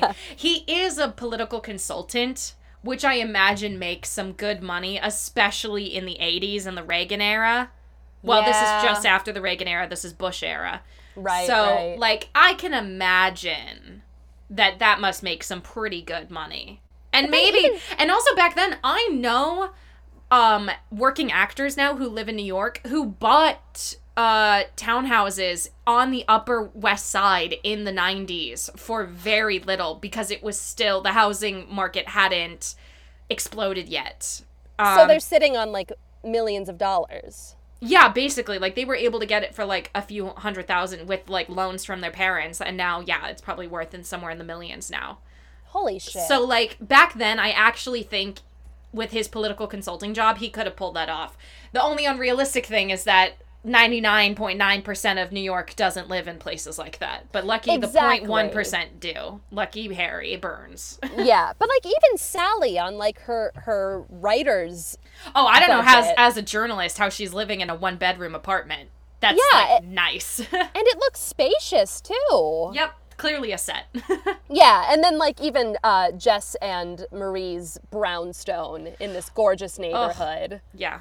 Like, that stoop alone. Holy crap, how But much again, must but that that's cost? a place that a working actor was able to buy in 90s that I know. So, like, maybe they could. With both of their salaries, maybe. That's so true. There was a meme floating around recently that was, oh God, what did it say? It was so funny.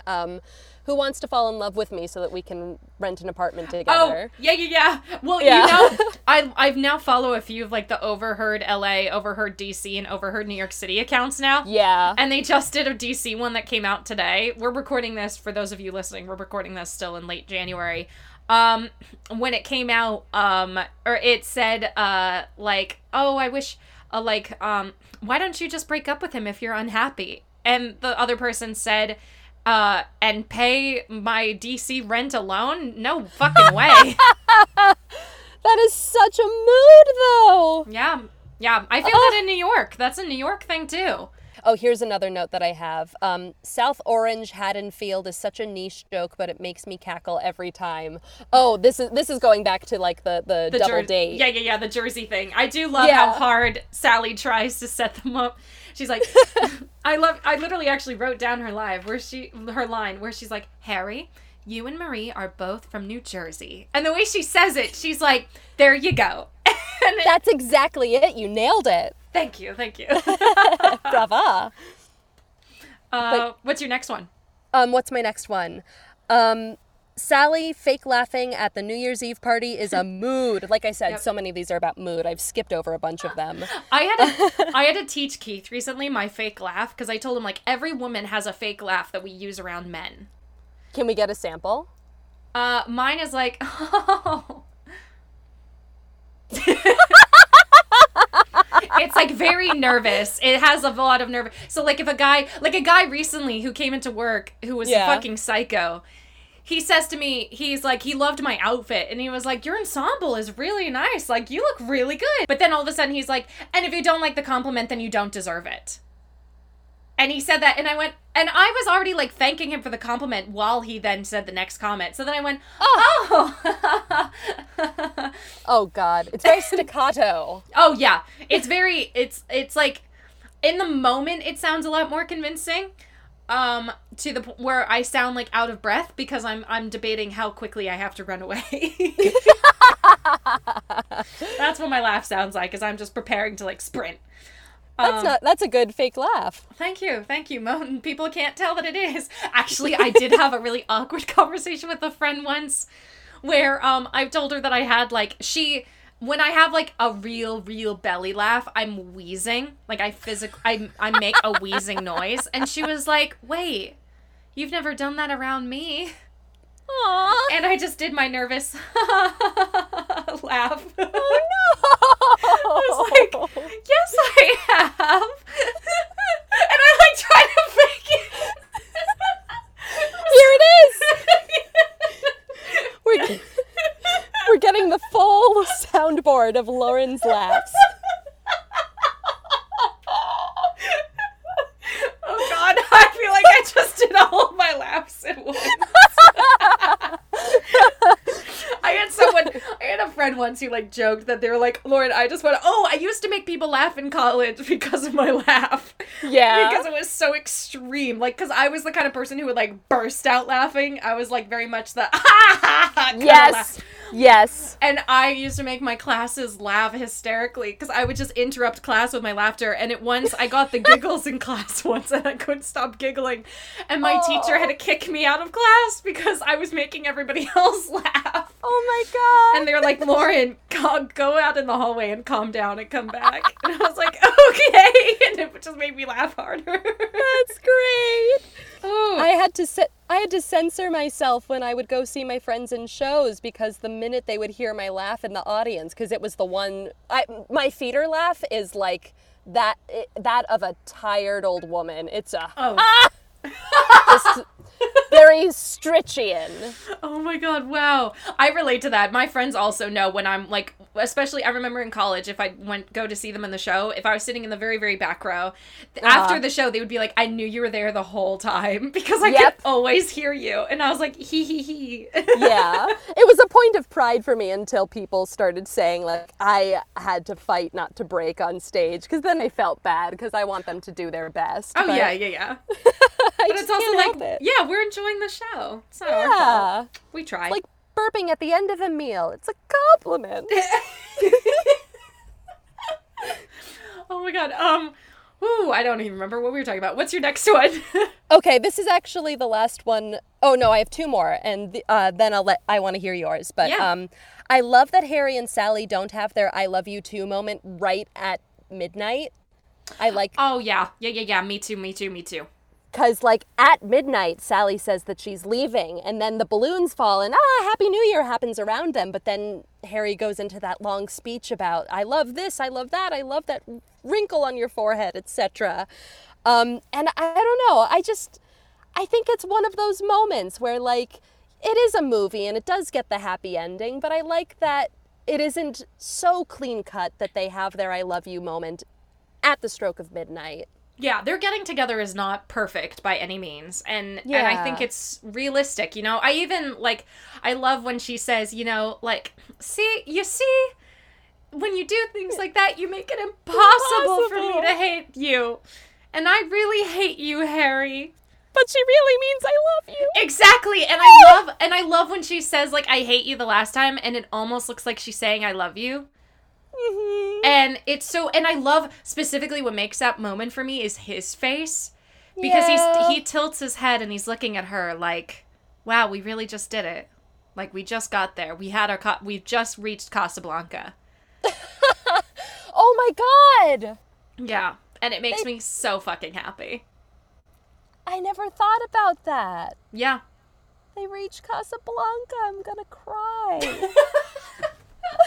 I feel like I'm just making you weep this episode. I have said a few things that have gotten to you. I feel... need a Kleenex. All right, here's my last one, and it's actually kind of a bit of a hot take, so actually, You want to save it? I'll save it. I'll save it. Let's hear your notes. All right, took my last sip of water. Here we go. Okay. My first one is, I think I could quote this entire movie. Like, I used to know someone who knew every line to Mean Girls and could quote the entire movie along with the movie and get it word perfect. That's impressive. Yeah, seriously. And, like, this movie is that equivalent for me. Like, Wow. this movie I could quote probably the entire movie. This is a fun question for you and our listeners. If you all DM me on Instagram at Please Don't Remake This, let me know. Which character do you think you are out of the main four? That's a really good question. For me, I know I'm a very much, very, very strong, like 33, Marie, Sally, and Harry. Okay, dissect that a little more. What from each of them I have you? I have the morbidity of Harry. Yeah. I have the control freakness of Sally, and I have the ego of Marie. I have like her quote that I said earlier about like everybody thinks they have good taste and a sense of humor, but they couldn't possibly all have good taste. That is my aesthetic. Like, to a T. So that's why I believe that. I'm Ooh. picking up what you're putting down. Ooh, good. Oh, man. Honestly, I think that I might be a split between Marie and Harry. Ooh, nice. I see that. Yeah, because I think that I, too, have, like, the humor and the morbidity of Harry, the darkness, as he calls it. But I think that I have the creativity and, at least in this point in my life, the the desperation of Marie. I'll get back to you in a year on if that changes, but for Yay! now, woof! I am very much Marie at the first half of the movie before Jess. Oh my god, wow. I mean, I can relate to that. I feel like we all can. If we don't relate to desperate, I think they're lying, you know? Yes, look at yourself in the mirror. Yep. And then this is like an obvious question because this is like the whole thesis of the movie. Right. Do you agree or disagree with the thesis of the movie that hetero men and women can't be friends without sex absolutely getting in the not. way? Nope. No. I disagree. Full stop. I think that men and women can be friends and sex gets in the way for some of but I mean I think it depends on the man or the woman. You know, exactly. I feel like it's reductive. Yeah, I feel like it's too hard to say that for all people. I think it really comes down to like one of them has to be interested. Like if like yeah, I don't think it applies to every single friendship. Totally. I mean, now I'm thinking about, like, some of the friendships I've had that have maybe been ruined because, like, there was unrequited feelings. Mm-hmm. Or even by sex. But yeah, no, I mean, I think that I feel like maybe I had more to say, but I lost it. Yeah, it's reductive. It's just straight up a reductive argument. I think it's an interesting question, but ultimately an obvious answer. No. Yeah. My next, I have some notes, is, this is, like, genuinely just, like, my, like, period end of sentence comment on the movie, is that just, like, the dialogue is the best part of the movie. Like... Oh, hands down. Yeah, full stop. Yeah, it's the reason that I own a physical copy of the script, because I literally just sit down and read it sometimes, because it's so good. Whether it's improvised or whether it's written by Rob Reiner or Nora Ephron, it's just like genius. The whole dialogue of this movie is so accurate. Oh, absolutely. One of the parts, actually, because I want to go off of the dialogue a little bit, one of the parts that I appreciated much more watching it this last time that I had never really paid enough attention to, I felt like, was the sequence right after they've just decided to become friends. And they are talking over the phone, but you're seeing little snapshots of their lives. Yeah. And if you listen to the dialogue and the way that they're talking to each other over the phone, it is so fucking realistic. It's incredible. Are you talking about the scene where they're both watching Casablanca in yes. bed? Yeah. And you're, like, seeing her go to tap class, and you're seeing them at the Chinese restaurant together. Yeah, and, like, all of those things. If you listen to their dialogue, and they're talking about, like, him staying up all night, and how she went to bed at 7:30, she hasn't done that since the 3rd grade. Like, right. All of those little comments, I'm like, I've had those phone call conversations with friends, you know? Like, that's how you talk to a friend. That's how you talk on the phone. And I loved the dialogue of it so much. I was like, wow, this is fucking genius. Like, oh my God. Like, what? Yeah. Even when he, like, tells her, like, so you're really telling me you would go off with the prince instead of with Humphrey Bogart? And she's like, when did I say that? I've never said that. I would never say that. And he's like, all right, have it your way. And I love that because I'm like, fuck, man, that's what it is, you know? I love how unreliable their memories are throughout the storytelling, too. Oh, yeah. Like, in the airplane scene, Harry doesn't remember saying that men and women can't be friends until he, like, actually sits and reflects on it. Yeah. And then also I love when he gets Amanda Reese's name wrong and he says Rice. Or when he says, you're going to be a journalist, right? That's what I said. Yeah. It's so car salesman-y. It's so gross. Oh, it's but I love so it. gross, but it's so good. Again, his comedic timing is fucking perfect. Sensational. Yeah. My next one is, okay, there's specifically a scene I'm going to reference, but then this is, the comment is, Meg Ryan is amazing at reacting. Yes. So good. And specifically the scene that stood out to me this time around was when they're at the dinner scene, the four of them together. Right. And she's watching Jess and Marie start to fall for each other. And Jess says, I also wrote that pesto is the quiche of the 80s. If you look at Sally's face, the disgust on her face of like, wow, that's so revolutionary is...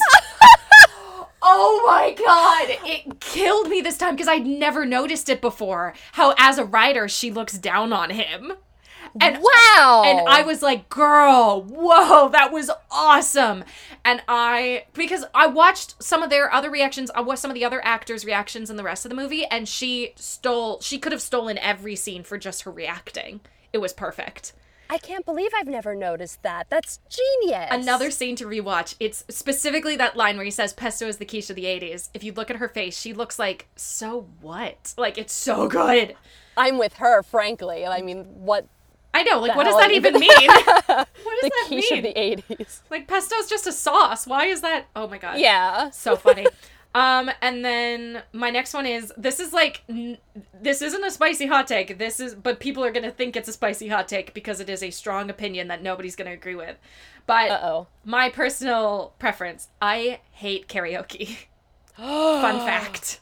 Really? Yes, because I hate karaoke / I'm bitter about karaoke because as a singer, Yes. but who mostly sounds musical theater-ish instead of pop sounding.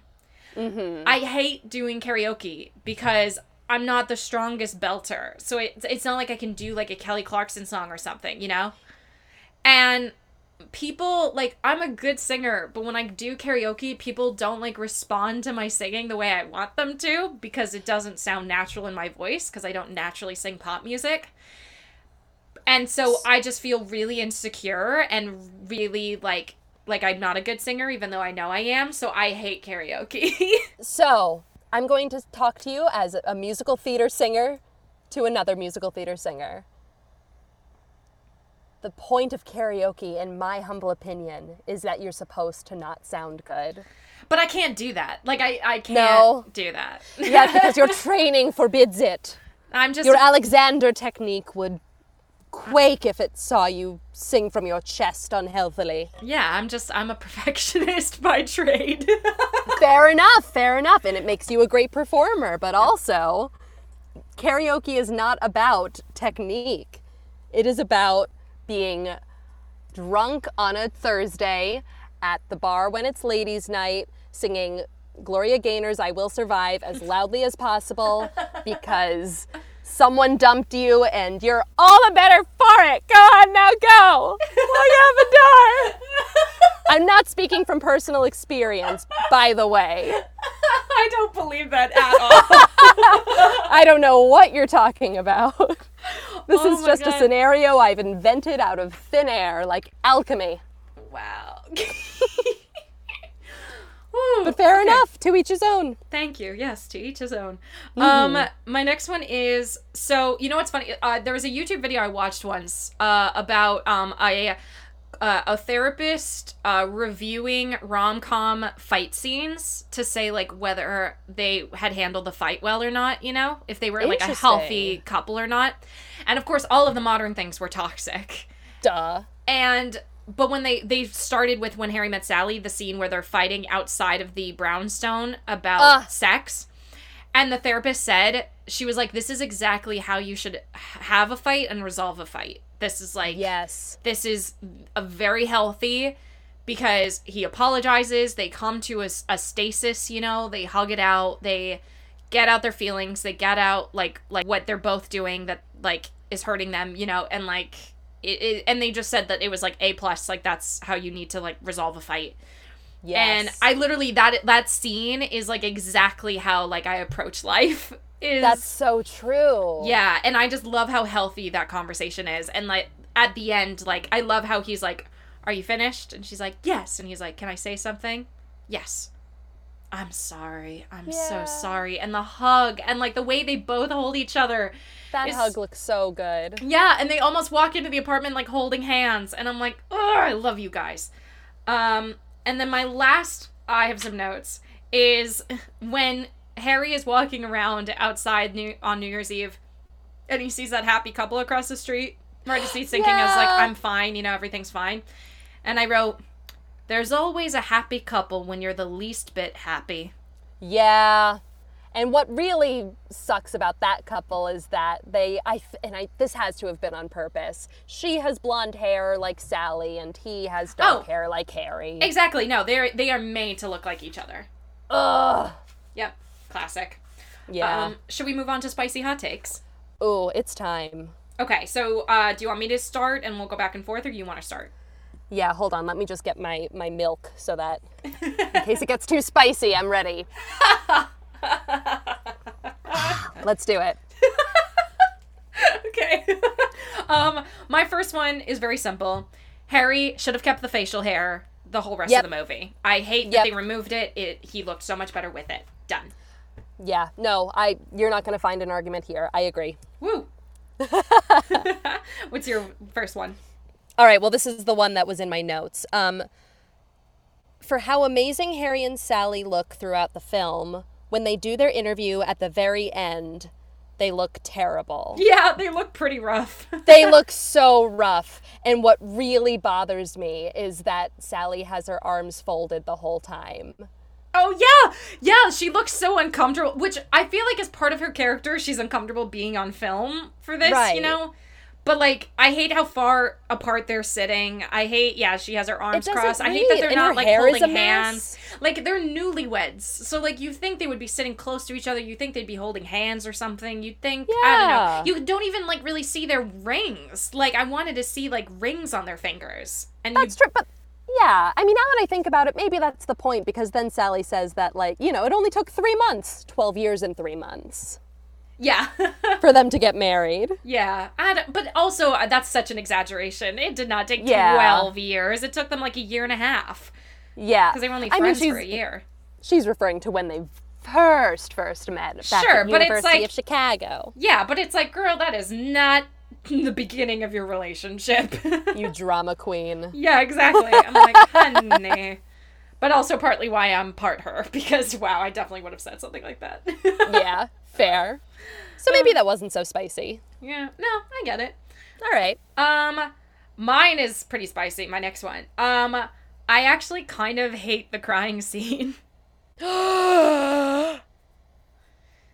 I think it's some of the worst acting in the movie on her part, and I think that they did not try hard enough to get a good take, because it's so obvious she's faking it, and, like, women who are really in crisis having a meltdown like that don't look like that.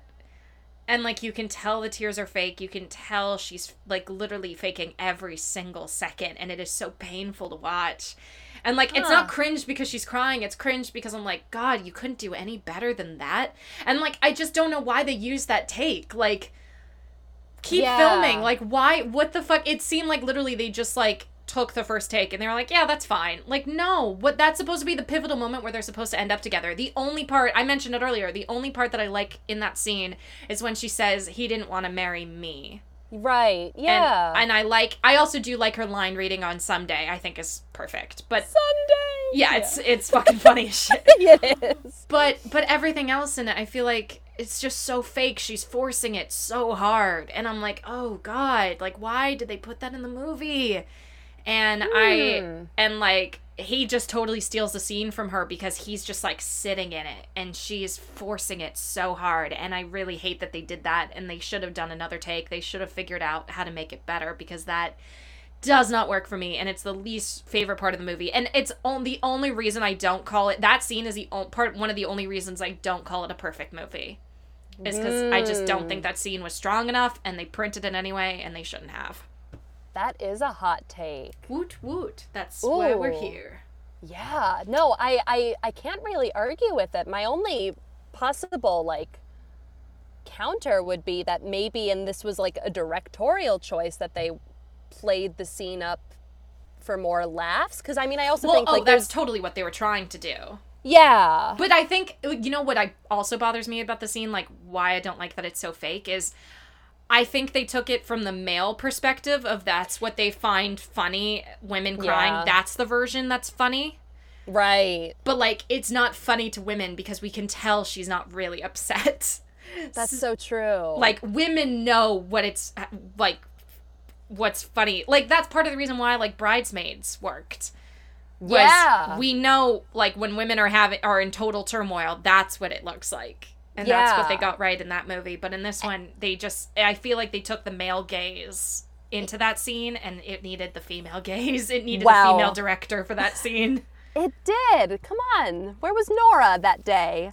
Yeah. That's so true. I mean, the part of that whole scene that sticks out the most to me is, like, where she goes from laughing to crying when Harry cracks wise about Charlie Chaplin not being able to hold his kids at age 70. Yeah. Where she goes, ha ha ha. Ah. It's so bad. Yeah, exactly. And, like, that could have been so good, but, like, they just didn't get the take. And I'm like, what? But again, like I said, male gaze. I think it's just that's what men find funny about women crying. And I was like, that's not funny. I never really thought about that before. That's spicy. Just drop the mic. Boom. Uh-huh. Pew. Do you have another spicy hot take?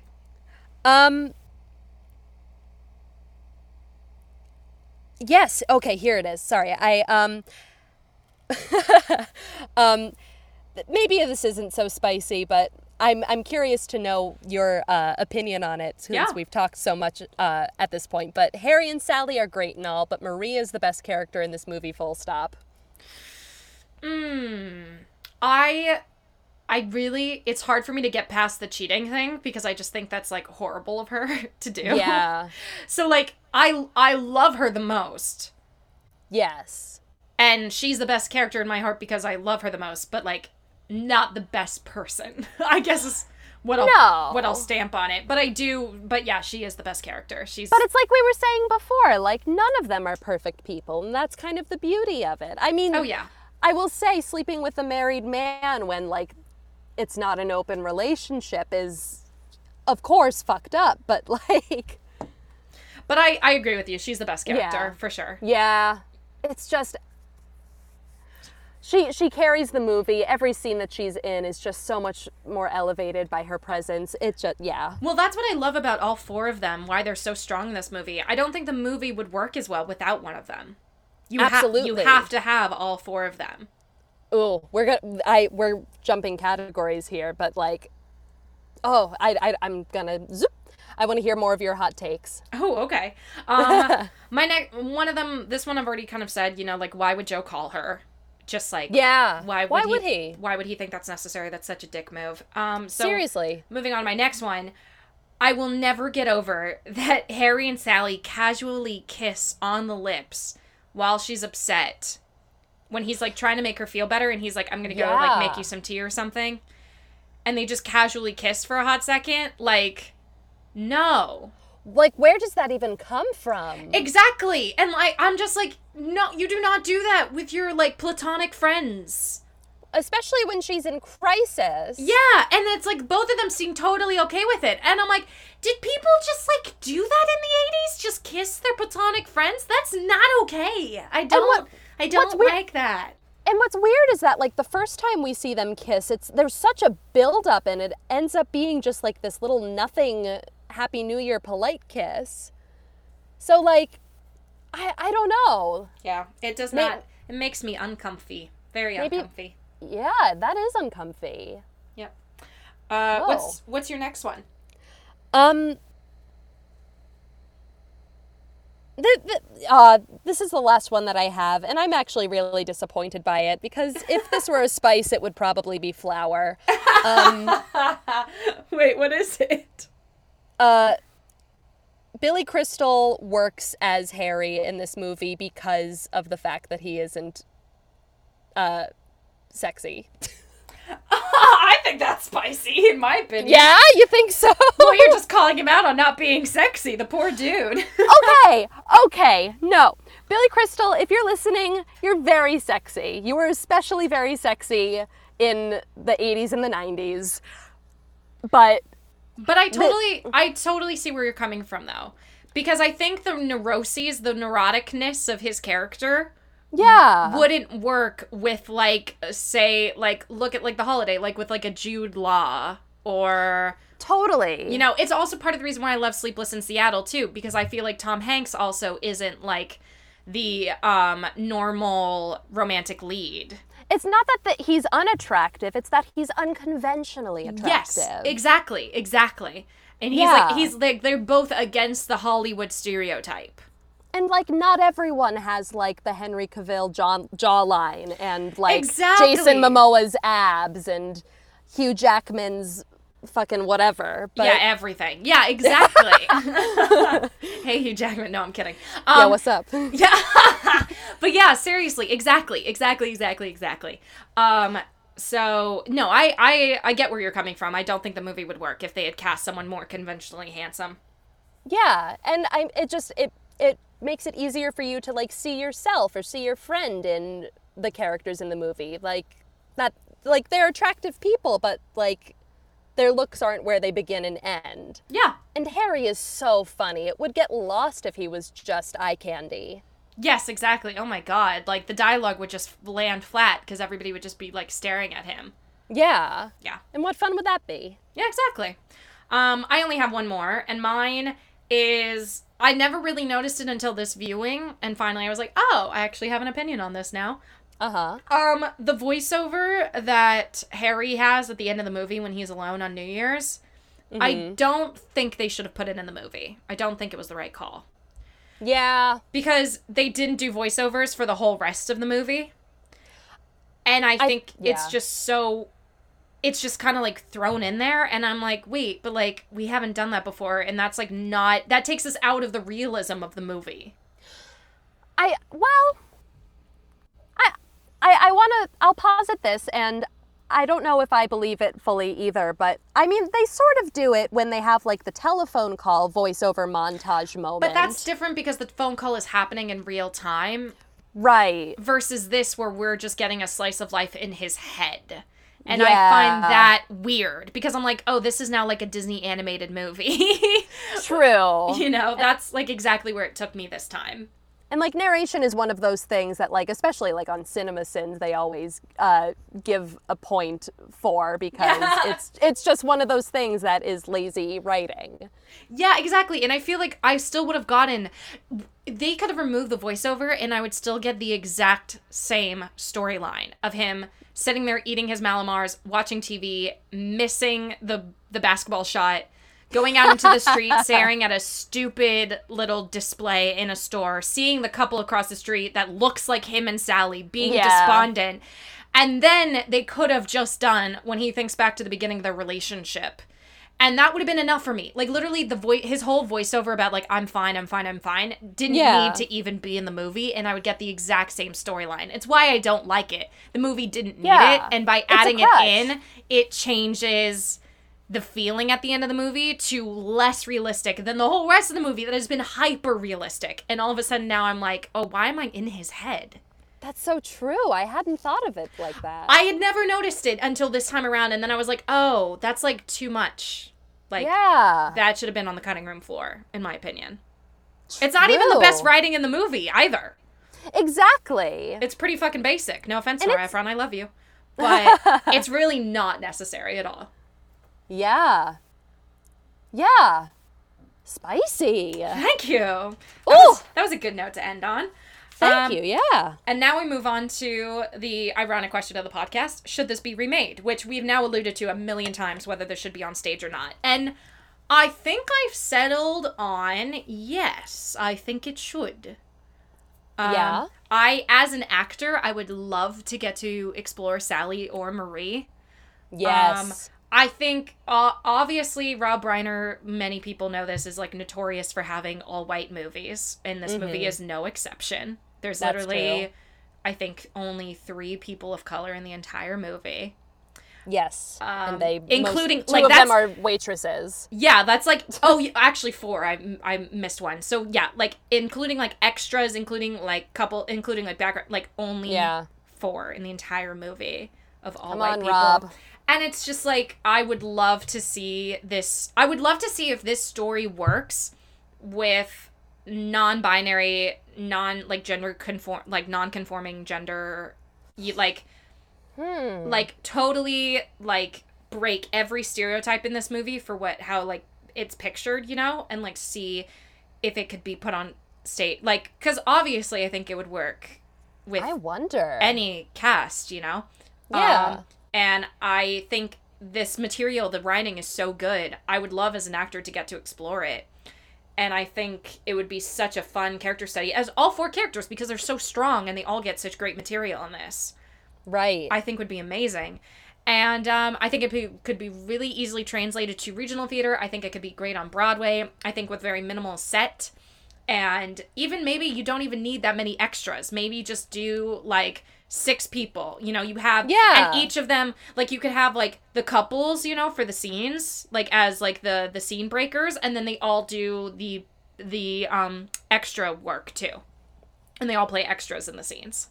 Yeah. And you just put them in new costumes, and, like, it'd be super easy to do, in my opinion.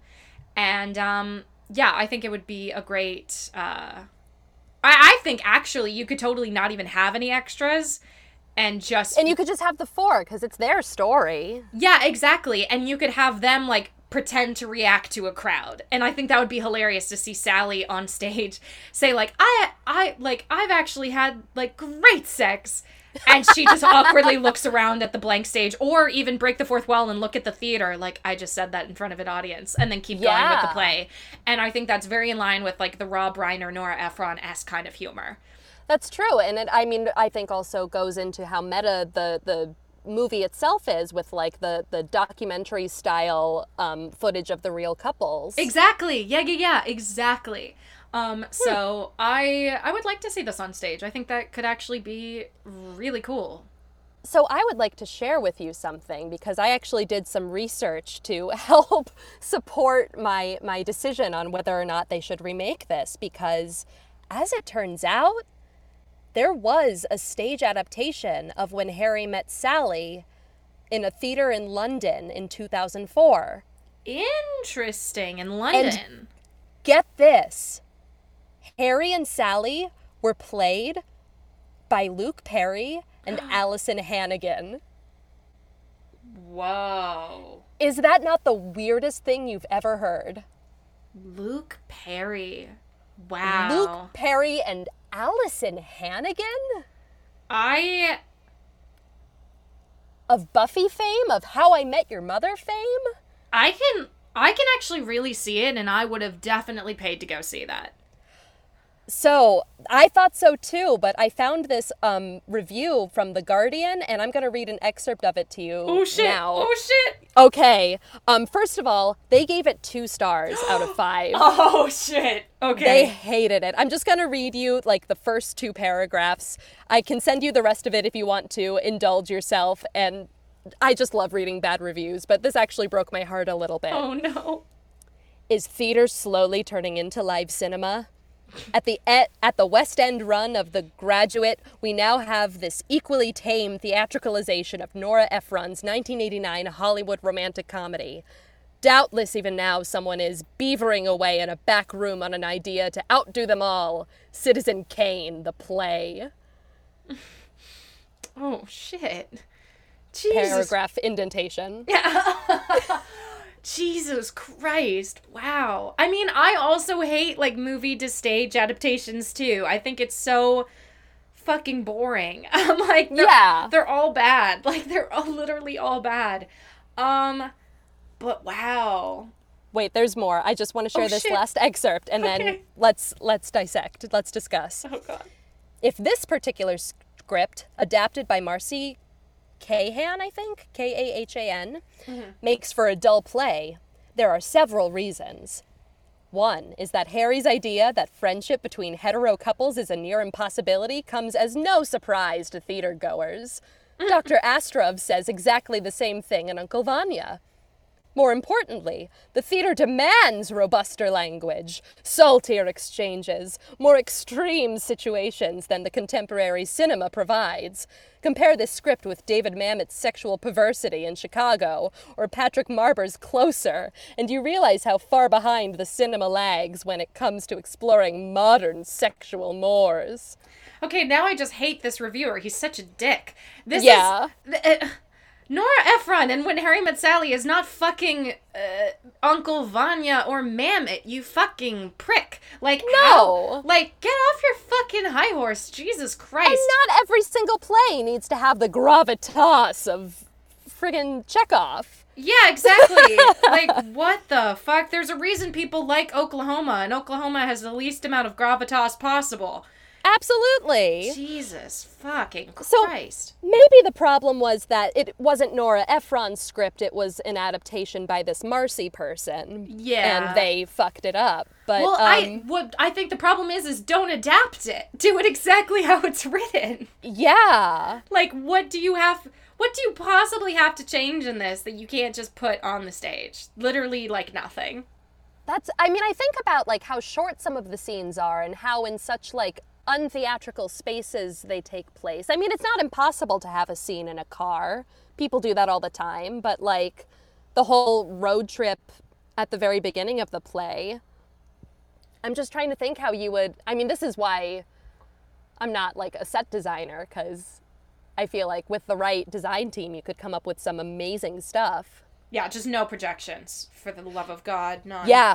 Well, this is something that apparently the London production did. They had projections of like the real life couples as scene breaks in between. And I forget here. I want to see if I can find it because it's actually really funny. Here it is. The version had the famous real old people bits projected onto a screen, ingeniously explained away as Marie's own video installation, but to me it was as irritating as hearing taped music instead of live. Like everything else, it was apologizing for not being a proper film. Like, wow, they hated this play. Bitter. So now I think that we need to turn it into a play so that we can do it better. Yeah, just, like, don't adapt it. Just, like, do it the way it was originally written. All right, well, we both agree it should be on the stage. Just, like, don't touch it. Jesus, just, like, do it the way it's, but... Yeah. And then if you are going to do it and you guys don't hate me after I've just criticized the movie, please cast me. Cast both of us. I think I want... Please! I, like, I think maybe back in the day I would have said Sally, but now I feel like I'm leaning more towards Marie. Really? I think just my aesthetic now is a little bit more Marie than anything. Except the cheating thing. That's not great. Yeah. But I can get past that. I'll figure it out. Okay. But anywho, anything else to add before we close it out? One more thing that I do have. There has been a sequel, quote unquote, made of When Harry Met Sally on Funny or Die, which I will also send a link to you because it is actually pretty goofy. Oh, okay. It stars Billy Crystal, Rob Reiner, and it also has, get this, Helen Mirren, Adam Scott, and Mike Tyson. And it begins with Rob Reiner and Billy Crystal pitching to Adam Scott, who plays like an agent, like a sequel to When Harry Met Sally, where Sally has died and his kids put him in a home, and he meets another woman, and that woman is played by Helen Mirren. But and Adam Scott says that he loves it, but there's just one little adjustment that he wants to make. It's no big deal. And then as you watch this trailer unfold, you see that Helen Mirren is a vampire, and she bites Billy Crystal. And you see their relationship develop as they both become more and more vampiric. This came out during the Twilight era, I'm assuming? 2011, so yeah. Yep, exactly, right? Wow. Yeah. Wow. All right, well... fun. Yeah, it's already been done, I guess. Yeah, well, thank God, because please don't make a sequel to this. Jesus, please don't remake this. Boom! Roll credits. Yeah, just push that in there. All right, well, thank you, Robin, for coming on the show. This was so much fun. So much fun. I'm not surprised in the least that, like, we just, like, went to town on this movie because, duh. Obviously. And thank you all for listening. Please subscribe, rate, and review wherever you listen to this lovely podcast. I really love reading your comments, and I appreciate the support and the love and affection. And follow us on Instagram at Please Don't Remake This. I post some fun shit every now and then. You know, I try. I do what I do. And I hope you all tune in next week. Bye! Bye!